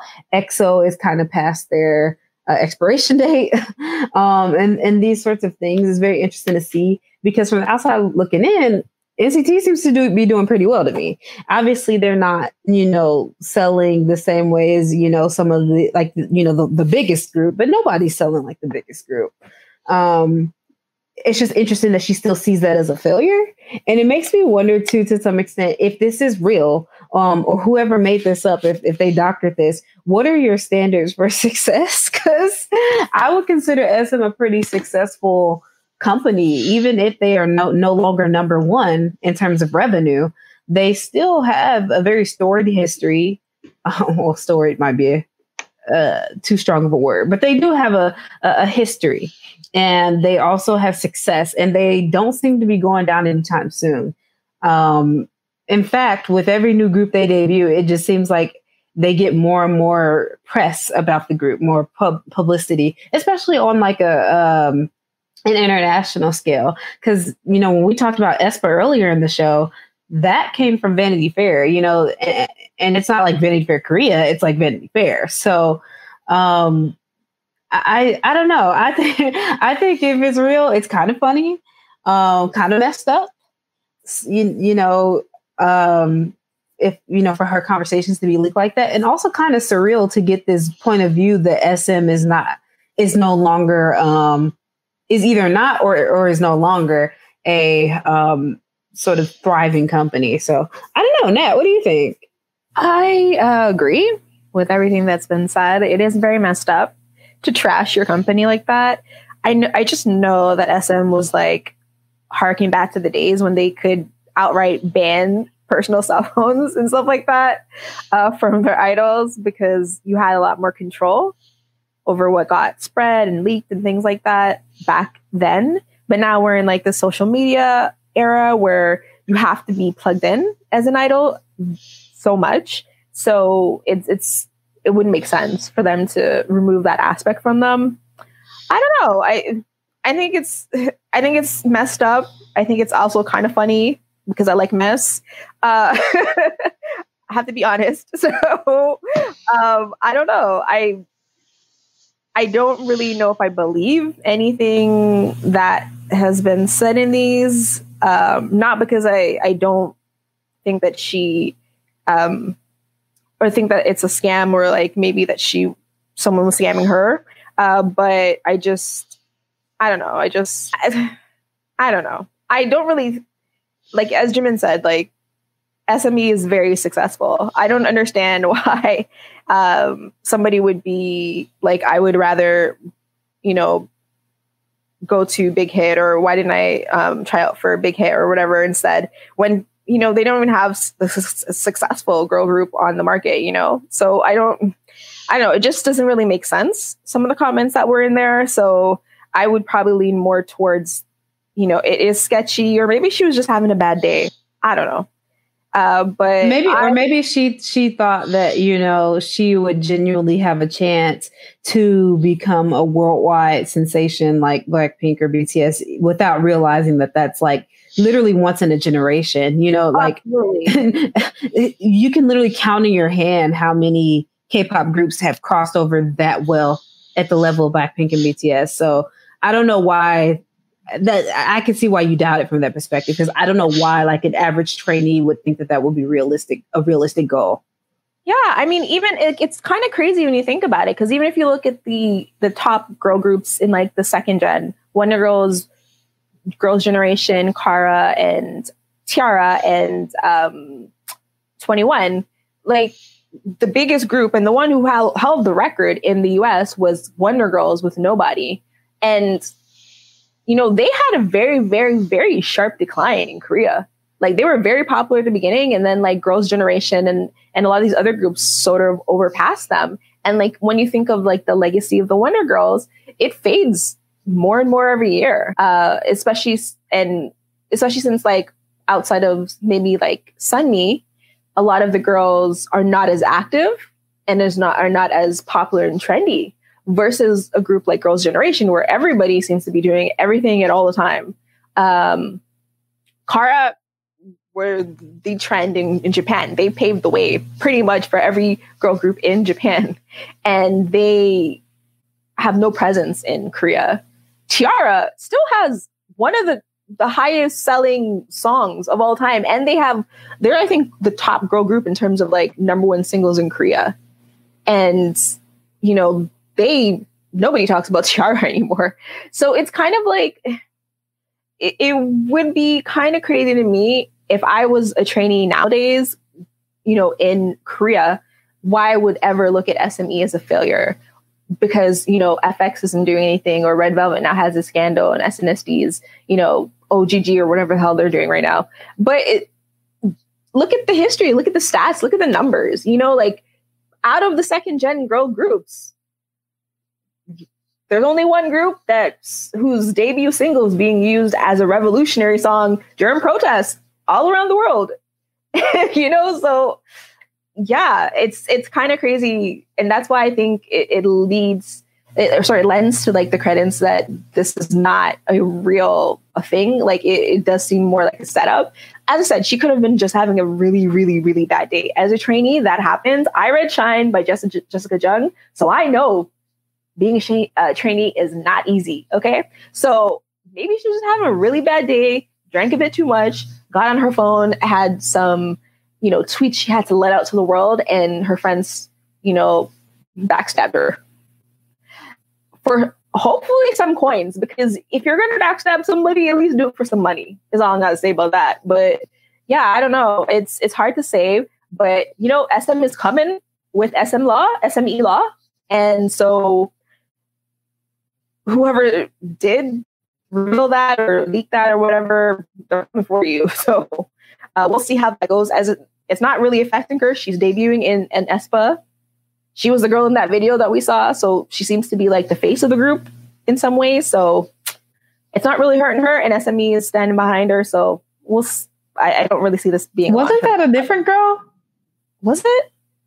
Yeah, I don't really know. Karina, is this not the same girl? No, this is Jimin. Oh, this is Jimin. You're right. You're right.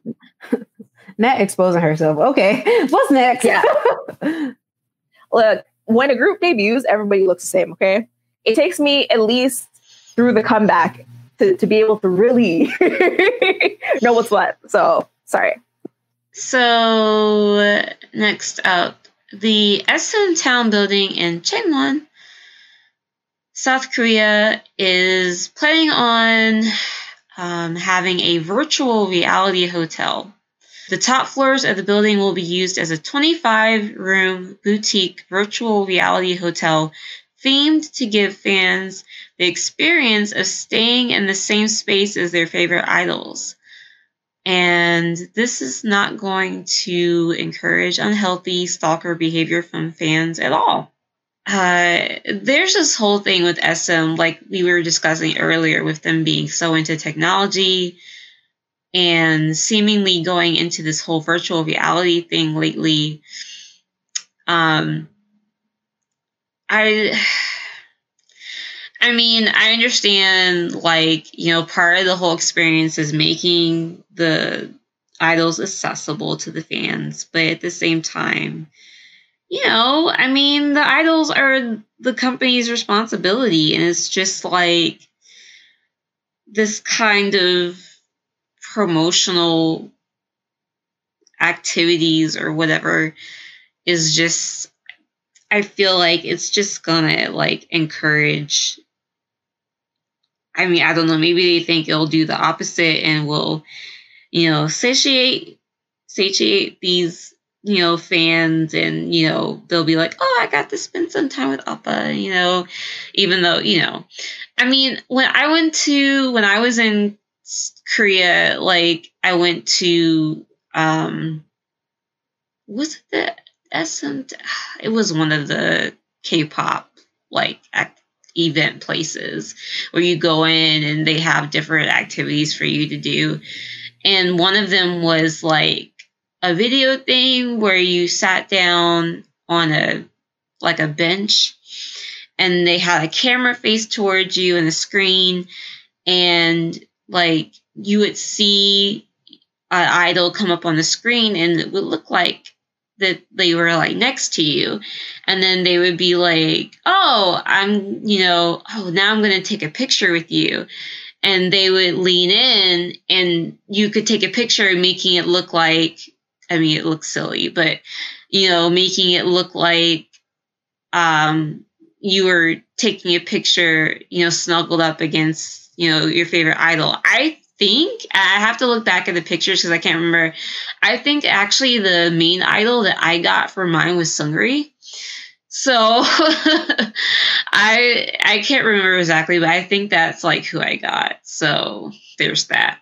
But yeah, it just gives me kind of a bad feeling. But I don't know, maybe it's more innocent than I'm giving it credit for. What do you guys think? I agree. It's creepy. I do feel like there should be a bit of a separation between the idol and the fans. So I do think it's creepy. I don't like it. The idea of like it also being a hotel is kind of telling. I don't know. The hotel aspect is very sus. Yeah, that's just like really creepy. Ash, did you mean the coex at? Is that what you were talking about? Because when I went to SME coex, they had something like that where you could take pictures, like you stood in front of a screen, and it was like the groups were, or some of the members from the group were behind you or beside you, and it was like you taking a picture together. Because it wasn't the coex, because that's SM, right? Yeah. Just exclusively. Yeah. No, it was more of like a general K-pop museum type thing, and I cannot remember the name of it for the life of me. But it was more of like a general K-pop thing. Okay. Oh, I wish I like had gone to something like that when I was in Korea. But okay. But yeah, I just, as I said, I mean, to keep it, quick, because I don't really think I have any other feelings on it. It's just, it's creepy. I don't like it. The hotel aspect is super suspect and suspicious. And I just, like, I don't feel like these idols should be your surrogate boyfriend or girlfriend. I don't like that, to be honest. Fantasies are one thing, but to manifest it in this kind of way, especially now that you have these avatars that basically, these fans can do whatever the hell they want with. It's no bueno. I don't like it. Jimin? I totally agree 100%. Okay. So we all agree that it's very creepy and kind of weird. So on that note, I will move on to the next topic. And that is another SM scandal that has occurred, this time with Chanyeol. And apparently some information got out by a Mr. A, who posted a long article in an internet community. Mr. A claimed that EXO's Chanyeol had an affair with several women, including a crew member of a girl group YouTube dancer at the time of dating. Along with this, Mr. A also released a photo of the skinship, saying that he had a romantic relationship with Chanyeol, but has since deleted the picture now since the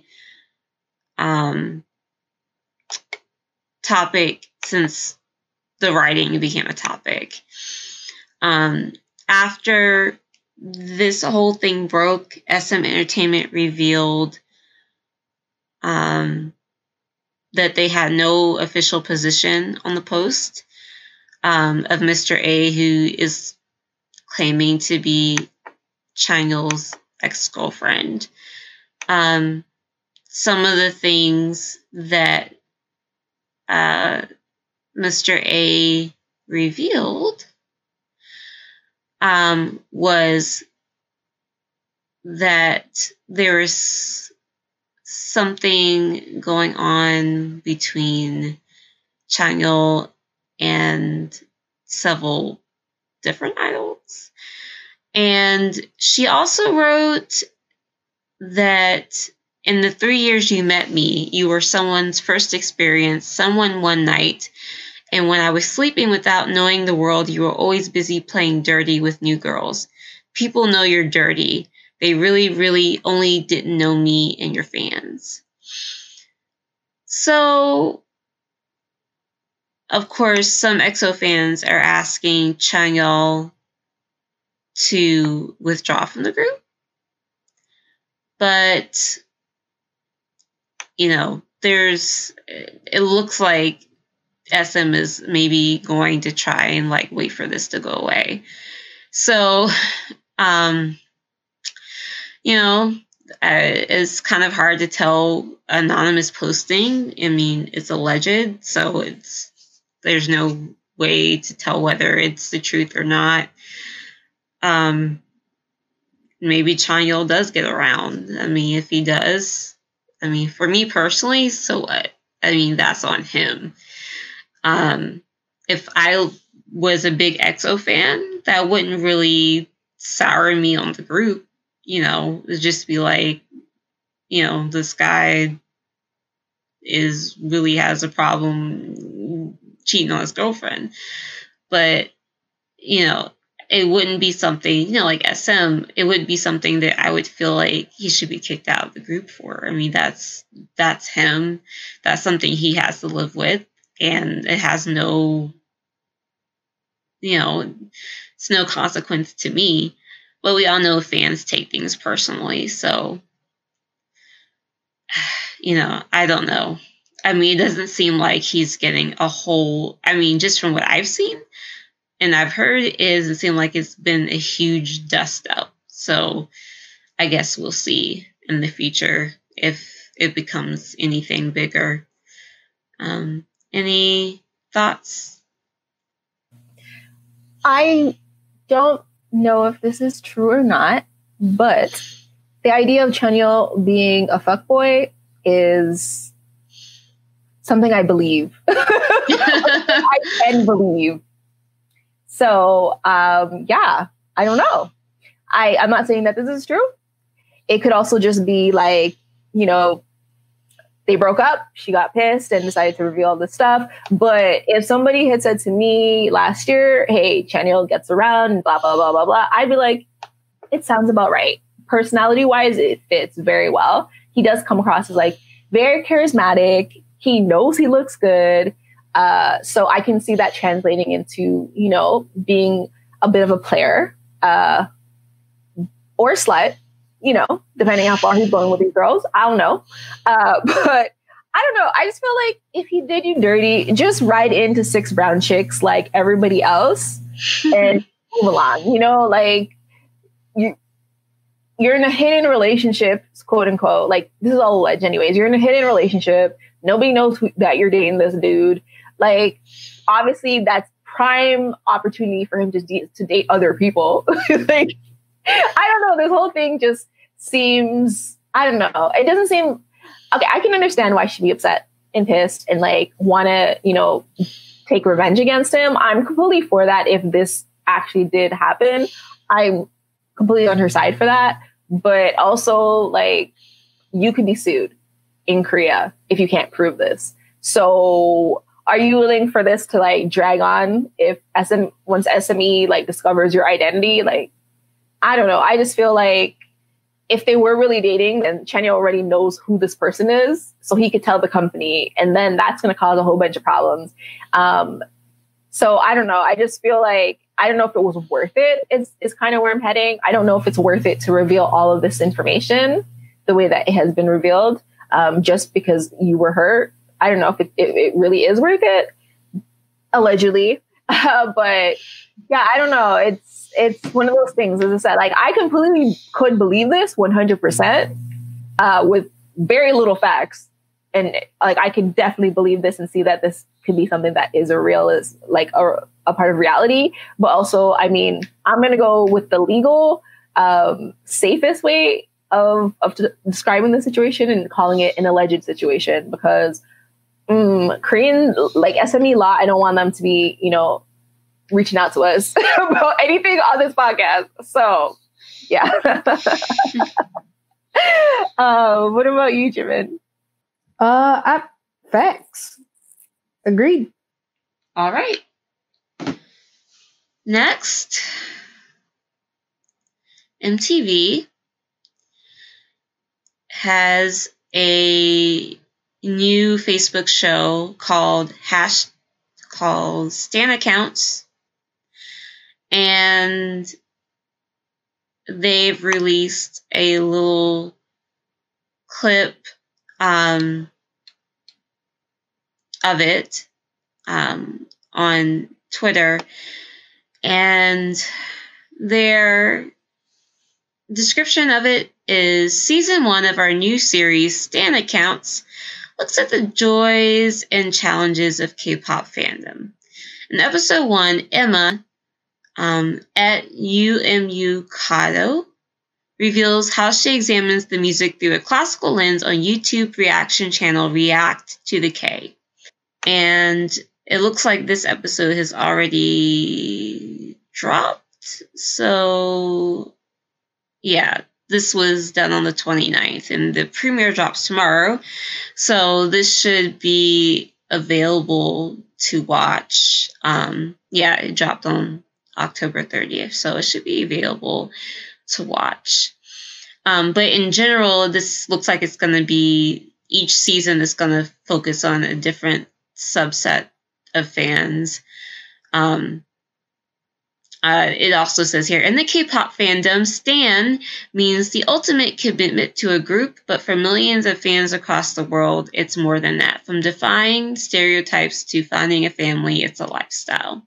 So, yeah, I haven't watched it, but interestingly enough, there's a comment from one of the individuals that was in, I guess, in the episode, or in one of the episodes.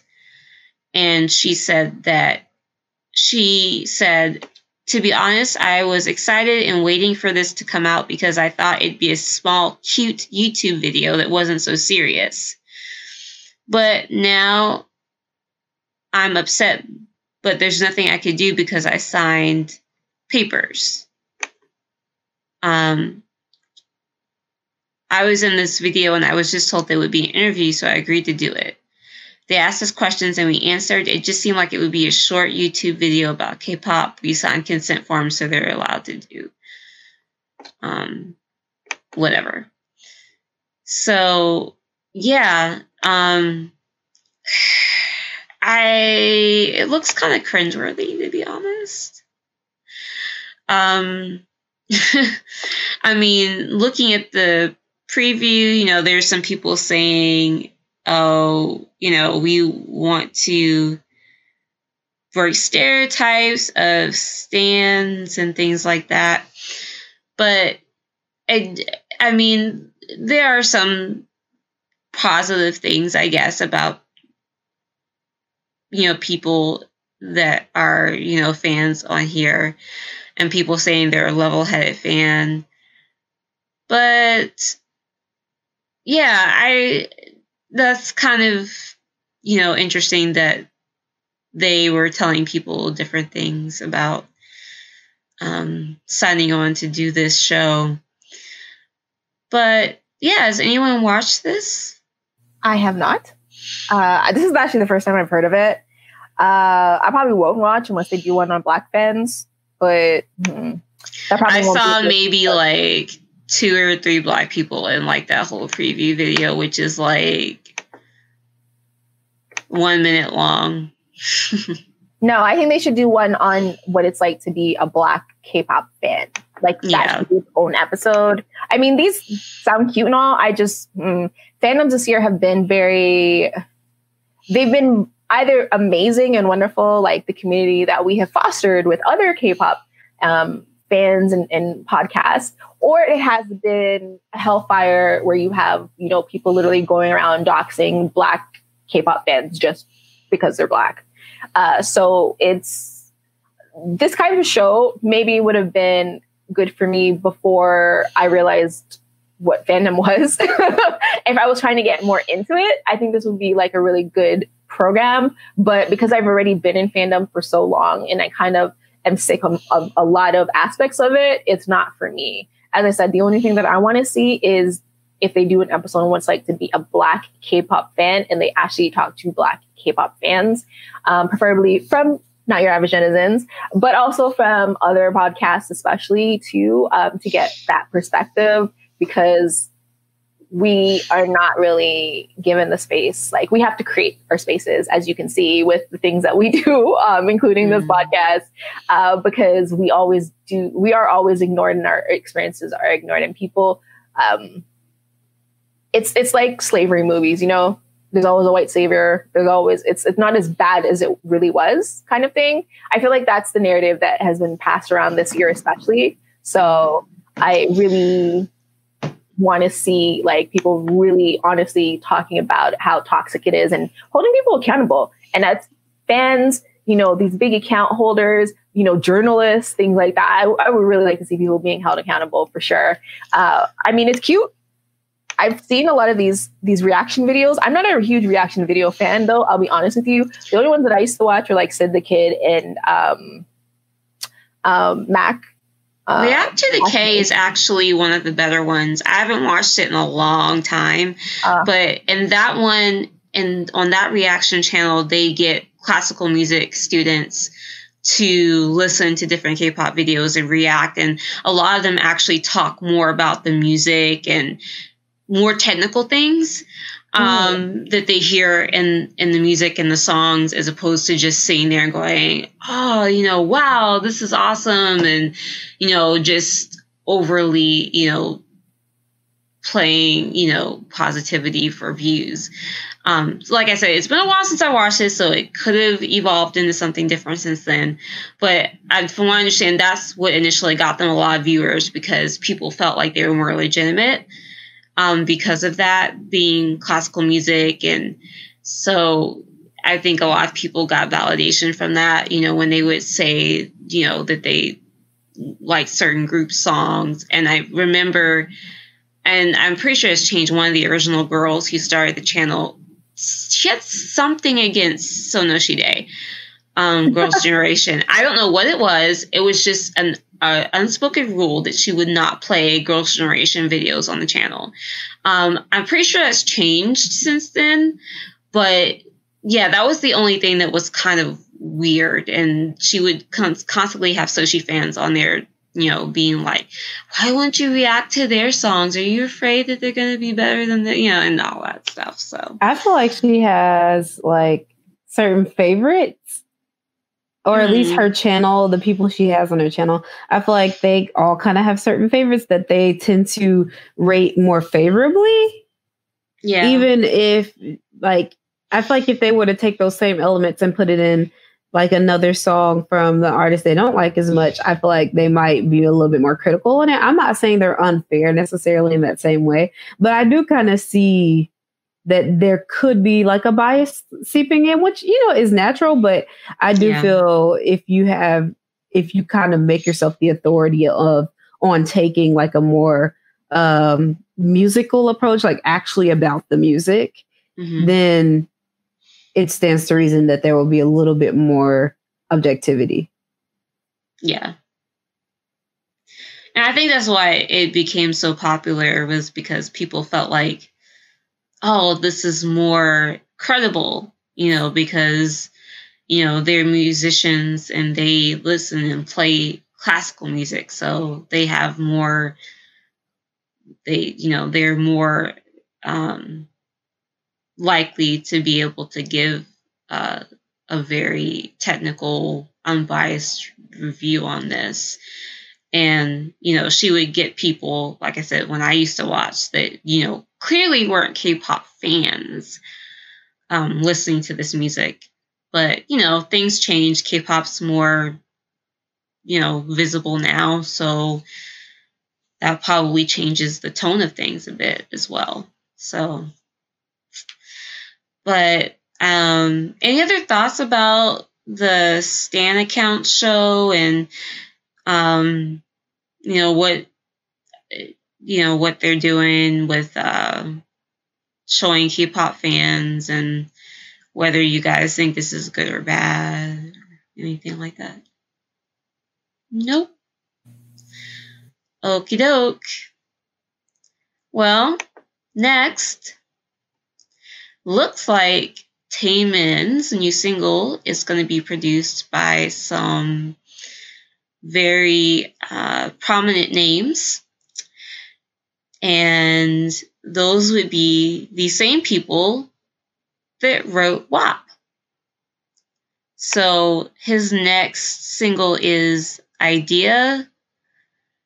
And here it says composed by James Foy III, Austin Owens, Jimmy Clayson, Adrian McKinnon, and Tay Jasper, all people that worked as songwriters on WAP.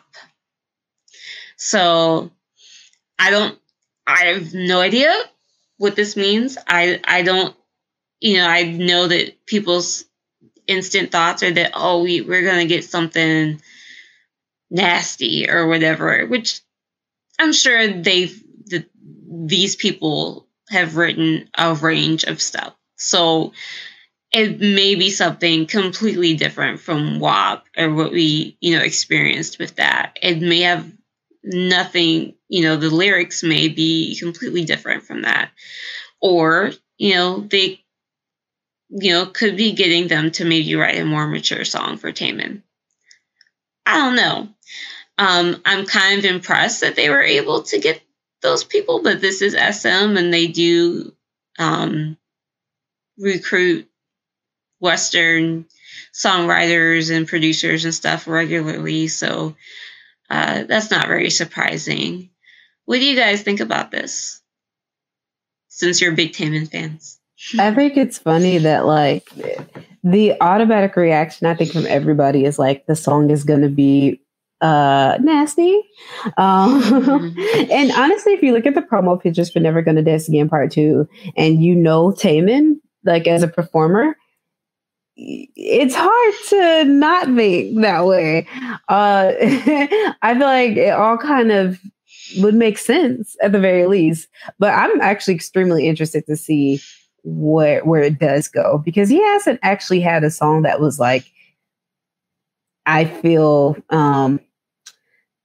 that portrayed like a deep sense of sensuality in a long time. I feel like a lot more, well, I guess Want, but I do feel like a lot more of his music, at least on Never Gonna Dance Again Part 1, it was more like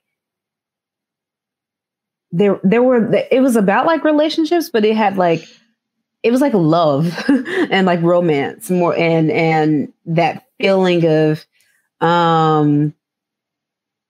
being in love with someone, or like drifting apart from someone, more than it was like just like a sexual song or some sort of like a softer theme, so to speak. So, but I am interested to see what he has to offer. Nat, do you have any thoughts?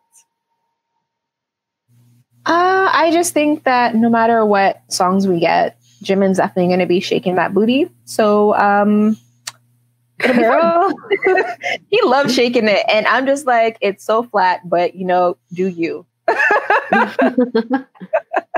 But yeah, no, I think it's really interesting that they got the writers for such a famous song. But yeah, I honestly don't know what to expect. So I'm just really hoping that I don't doubt it's going to be a good song, but I am hoping to see like more, maybe something around the move, kind of like how that song and that aesthetic and everything about it was so different. I'm kind of hoping to see that again. So we'll see. Okay. So next, VIX's N has left Jellyfish Entertainment and signed with an actor agency. However, he will continue with VIX Group activities. So the agency 51K shared that they had signed an exclusive contract with VIX's N. 51K also houses actors including 2PM's Taekyun and Soji Sub. And Jellyfish issued a statement about N leaving.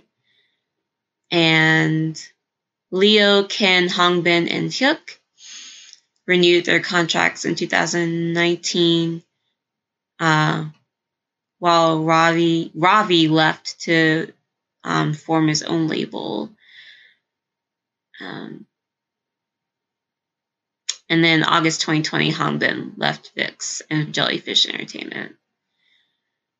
And VIX's N was also recently discharged from his military service on October 7th. So, don't know if we still have any VIX fans here, but I guess that's good news. I mean, it's good for N, I suppose, since, he'll get with an actor agency and still have that VIX money coming in. So, That's When's good for the last him. time VIX has had a comeback?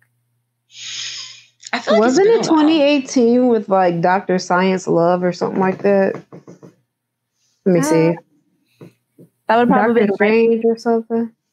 that would have been right before N went to the army. Then, if he's just gotten out of it, yeah. I mean, Scientist in Scientist. 2018.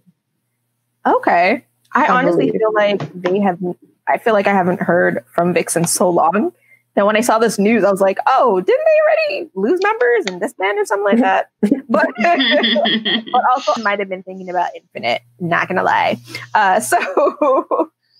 Yeah, I don't know. This is what you do though. When you're no longer like a hot young group, you have to go into acting or variety work or something. And a lot of these music agencies are not set up for actors. So these are the hard choices you have to make. If the group is really, what matters to you and you still want to, be with your boys or your girls and still make money, then you can still coordinate that in a way now that you couldn't do it way back in the day. Back in the day, a member leaves, this group is disbanded. Just end it here. Nowadays it's like, okay, we are working in these individual agencies, whether it's with like an agency that's already established, your own one person agency, and we'll make it work. Like take Taekyeon from 2PM. He has his own agency, or he moved to an actor agency, and he just released a picture of all of the members of 2PM eating together. So I mean, they're still gonna be 2PM, Shinhwa, basically, like, they're not all signed to the same agency, but they do all the group promotions and things like that under like the Shinhwa group, like their own label that two of the members are managing in some ways. So it is very possible, and I actually really do like this era of K-pop where people have the freedom to do other things, and still have that sort of cornerstone, group that they can kind of get back to. And the VIX fans should be happy. It doesn't seem like it's a disbandment, to be honest. So, I mean, obviously comebacks will be very rare, but it's better than nothing. It's better than total disbandment, So good for N, especially if he really wants to be an actor. Like, that's the best thing for him. Okay. Any other thoughts? All right. On to some J-pop idols. The legendary Arashi. They recently did a interview with Variety where they talked a lot about their career and working with Bruno Mars on their latest single. And of course, in the course of the interview, talking about J-pop and Johnny's and how they kind of made J-pop explode, K-pop came up. And member June said about K-pop becoming more of a globally popular sound. He said, I feel no sense of the kind of tribalism that some people might imagine, but rather a sense of pride that the architecture that Johnny laid the foundations for decades ago is now finally starting to cross borders. Even if it's not being done by Johnny per se, the legacy still continues and is alive and well. You can see the flowers taking root in other cultures and countries, he says. Laughing, he admitted, I've definitely heard Dynamite quite a few times.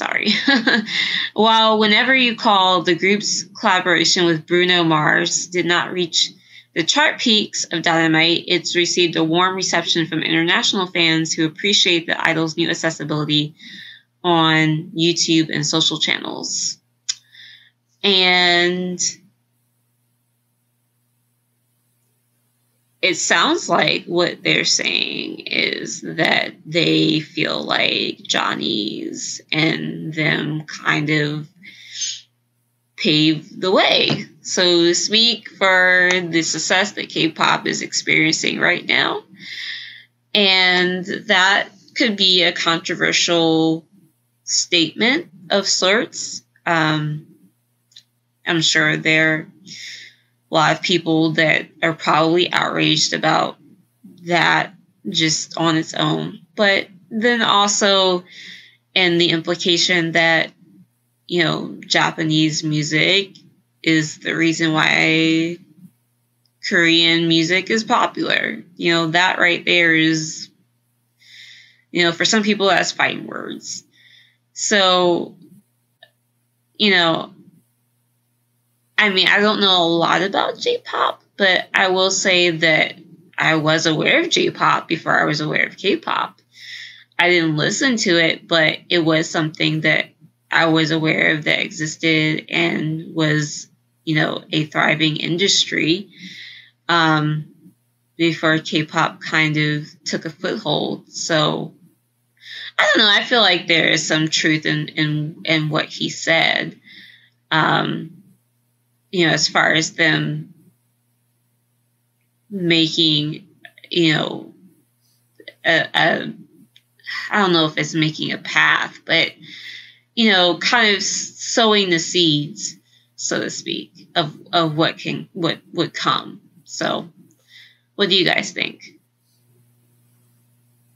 So controversial, you know, opinion, but I think that there is a tiny smidgen of sort of legitimacy to what he says about K-pop or J-pop boy groups paving the way in some ways.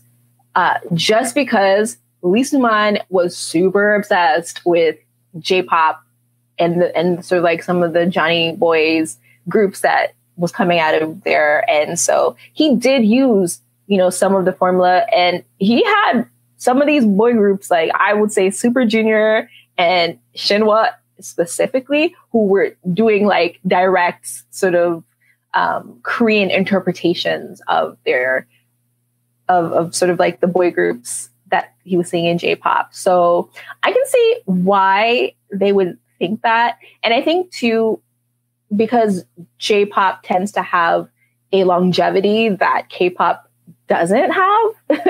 I don't know if it's because the market sizes are so much different, but groups in Japan and idols in Japan too, like they just seem to last a lot longer. Like the dedication is there 100%. And I mean, they're not obviously like going to be known by the young kids and trendy and things like that, but they still have a presence in the same way that Korean groups do not once they've, you know, hit their peak.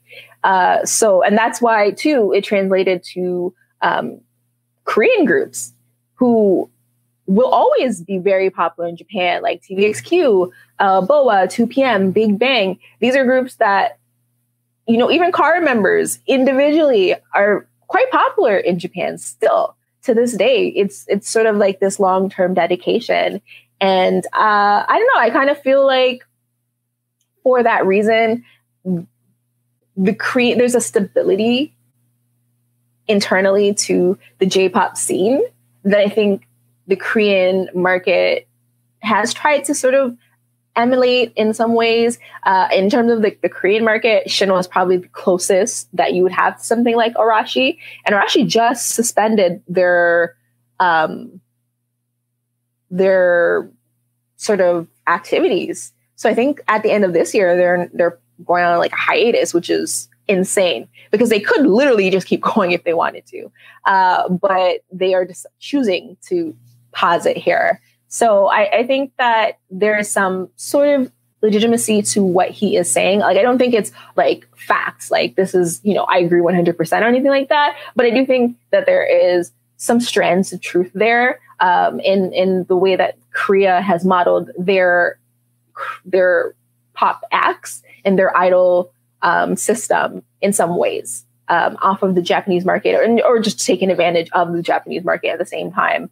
But the whole like pave the way conversation is always where things get really messy because anybody who comes before you is paving the way for you. I mean, 4 Minute paved the way for Silent G Idol, if you want to look at it in that way, because they came first and they were Cube's first, girl group, blah, blah, blah. But I mean, I would not necessarily like you could say that based on those facts, but it doesn't really, like, for me personally, I would say that G Silent Idol is more of a 21. So I would see that as more of their sort of sister group in that sense. So I don't really, that's what I mean when I say that the paved the way conversation can get really messy, because you can look at the facts on like who came first, who did what concept for whatever, but that doesn't actually mean a direct correlation, So I would say that in terms of Korean groups,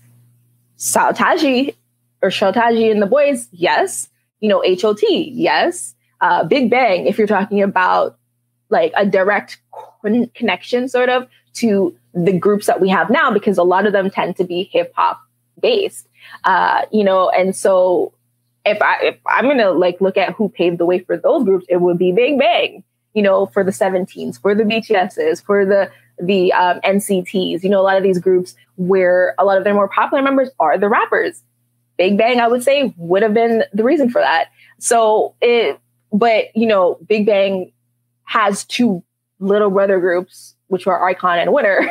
So, some people would argue like, no, it would be HOT or Super Junior or EXO who paved the way for NCT. So as I said, it can kind of get a bit messy in a lot of ways. And then people, AKA fans, tend to get in their feelings about these things.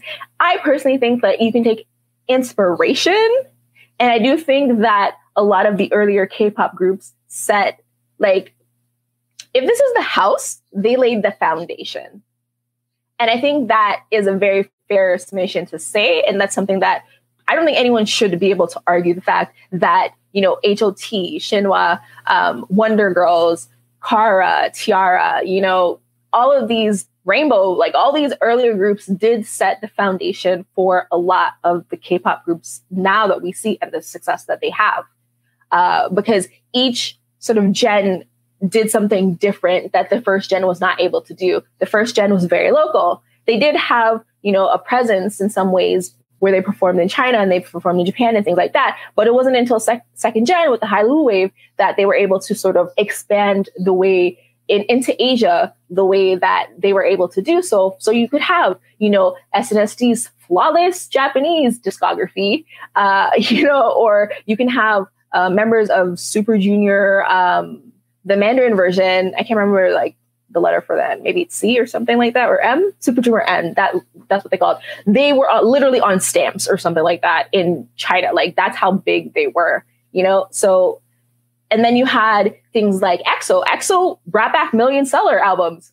Groups weren't really doing that before EXO did it, and EXO did it like 3 consecutive albums or something like that. So, and now you have, BTS, who's obviously breaking every record, known to man at this point, and Blackpink, doing that for the girls. So it's, to bring it all back here, I understand what he's saying. I agree with it to a small extent, but I think that there's so many other influences, so many other reasons that K-pop is what it is right now, and why, Japan is not. Japan has a huge reach, like there's no doubt about it. But because of the way they distribute their music, they are not able to do what I believe that they can do, which is what Korea is doing with BTS and Blackpink at this point.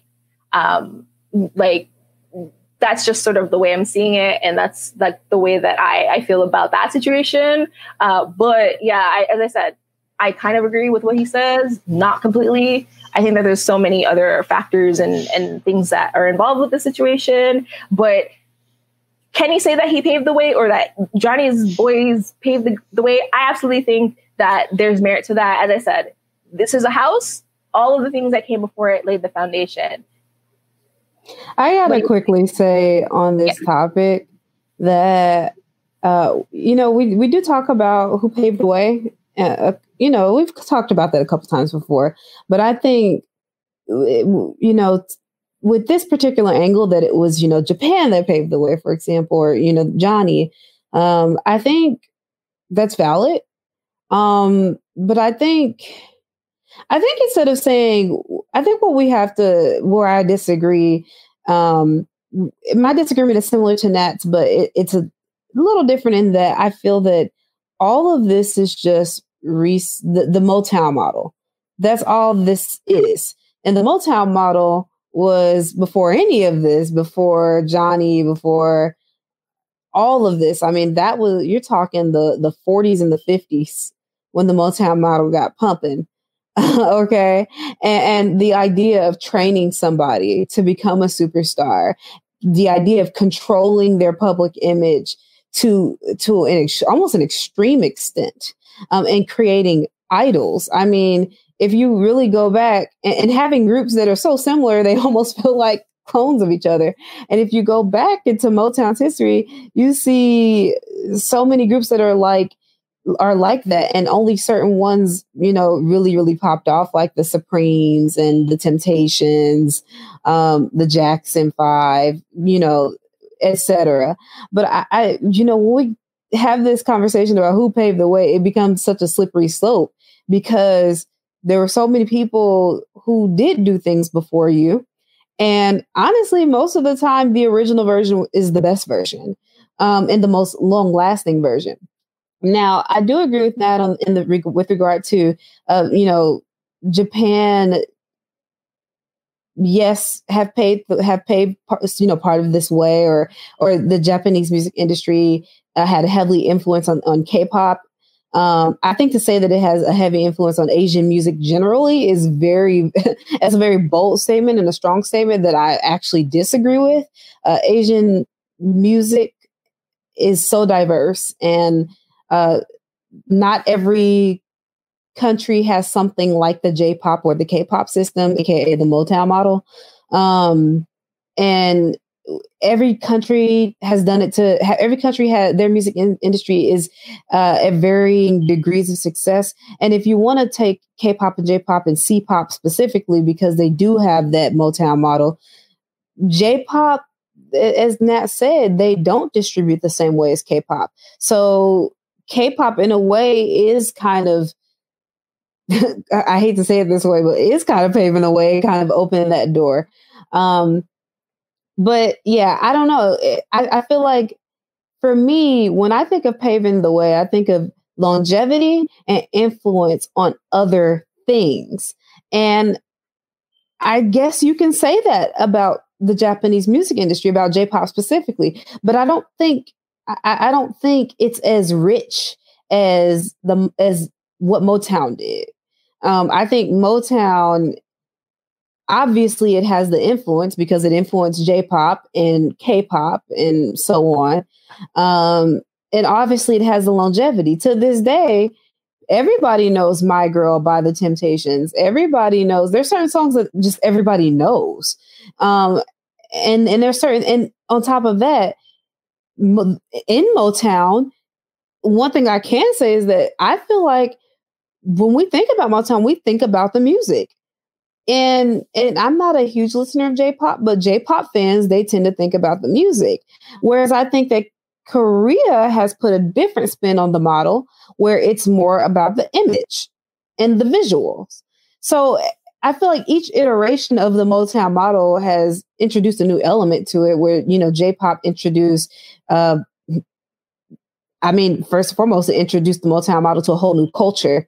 So there's that. And then K-pop, I think, has put its own thing on it with making it highly visual centric. That now, is that a good thing? Is that going to have longevity? That's yet to be seen. I don't think it's a great thing that there's so much emphasis on visuals, but it's not just physical beauty and visuals of idols. It's also like the idea of a music video, the idea of a performance that's larger than life, right? I think that that's positive.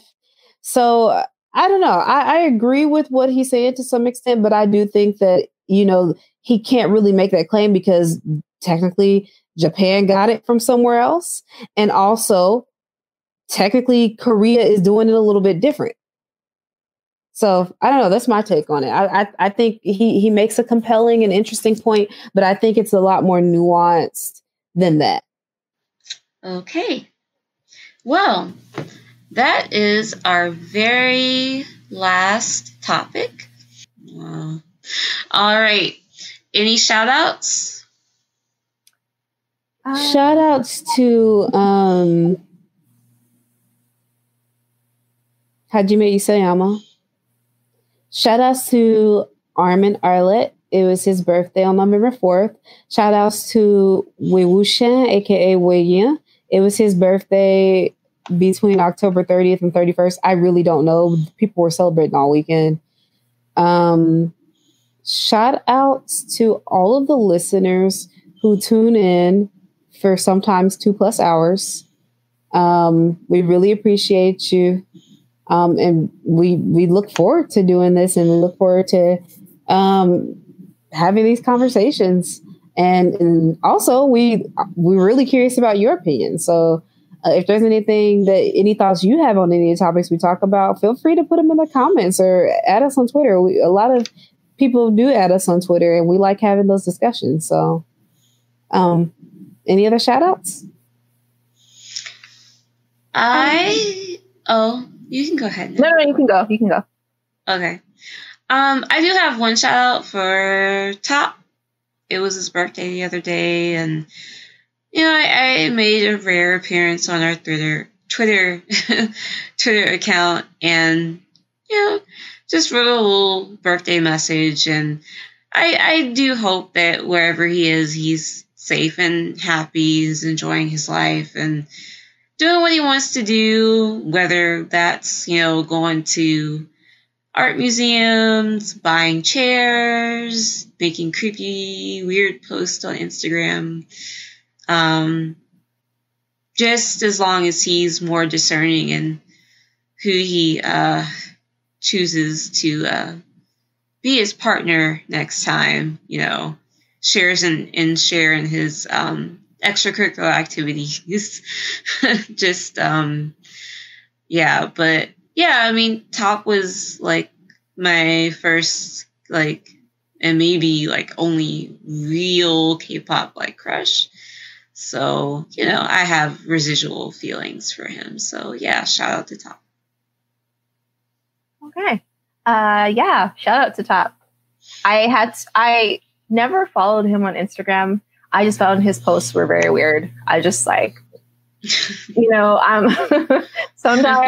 it's perfectly normal and sometimes it's extremely weird. So I was just I'll just stand from afar, which is great. So for me, I just want to do a shout out to my favorite drama, Private Lives. It's on Netflix. Stars Girls' Generation's Seohyun and Go Kyung-hyo, one of the most handsomest and most talented men in all of Korea. And I'm really enjoying it. I'm sad to see it go sometime this month. But check that out. Shout out to the Y2K podcast. It's a new podcast that is out and brought to you from the same people who do the 106 in Seoul and the Shiny List podcast. So definitely check it out. I was on the first episode about basically the Pussycat Dolls, but also their sister groups, all of them. And it was a lot of fun. And so shout out to Ahomari for that. And can I interrupt you real quick to do a shout out? I forgot. Anti shout outs to Netflix. Do not give this greedy corporation your coins. They're going to keep raising prices and not providing the quality content you deserve. Switch to another provider. Perhaps you like Hulu. I don't know, but get rid of Netflix so that they can lose money. The end. I saw that they were raising it in the States. I don't know if it's raised in Canada, to be honest. But that's some BS, eh? You're not even giving us the good stuff, and you're raising the prices. Come on, you can watch all that stuff for free online. You don't need to pay for Netflix, unless Netflix wants to sponsor us. Then you can definitely pay for Netflix. Okay, and then I just want to do another shout out to us. It is quite late on a Wednesday night, right in the middle of the week, right in the middle of an election. And, you know, we showed up and we had a good time, had a lot of really fun conversations. Shout out to our listeners. Thank you. Thank you for supporting us. We're definitely going to be putting some more album reviews on our Patreon. We've had some technical issues. We have a huge backlog, so please prepare your ears. We have so many albums that we have enjoyed listening to, and also ones that, you know, we have a good laugh. Yeah. And if there's anything that you would like for us to discuss, it could be like a topic. We love doing album reviews, but like mini-sode discussions are also like a lot of fun. So just please send us an email to notyouraverage-netizens@gmail.com. You can also reach out to us on Twitter at @NayaNetizens. We are Not Your Average Netizens on Instagram and Facebook as well. You can listen to us wherever you listen to your podcast as well. And yeah. Oh, shout out to Golden Child. Hopefully you have a comeback coming up. I think they have a comeback coming up, actually, now that I think about it. But shout out to them. Shout out to us somehow getting this 2 hour and 30-minute episode down to at most an hour and 45 minutes. Yes. We got to do it. Yep. Unless you guys want us to talk for very long, you know, but not on the weekdays, guys. We have jobs, okay? We have to work for a living. So, yeah. We're going to keep the quality up, but sometimes the time length might be a little bit shorter. Just throwing that out there. But anyways, have a good time. Take care of yourselves. Very, very important. Yes. Bye. Bye, everybody. Bye.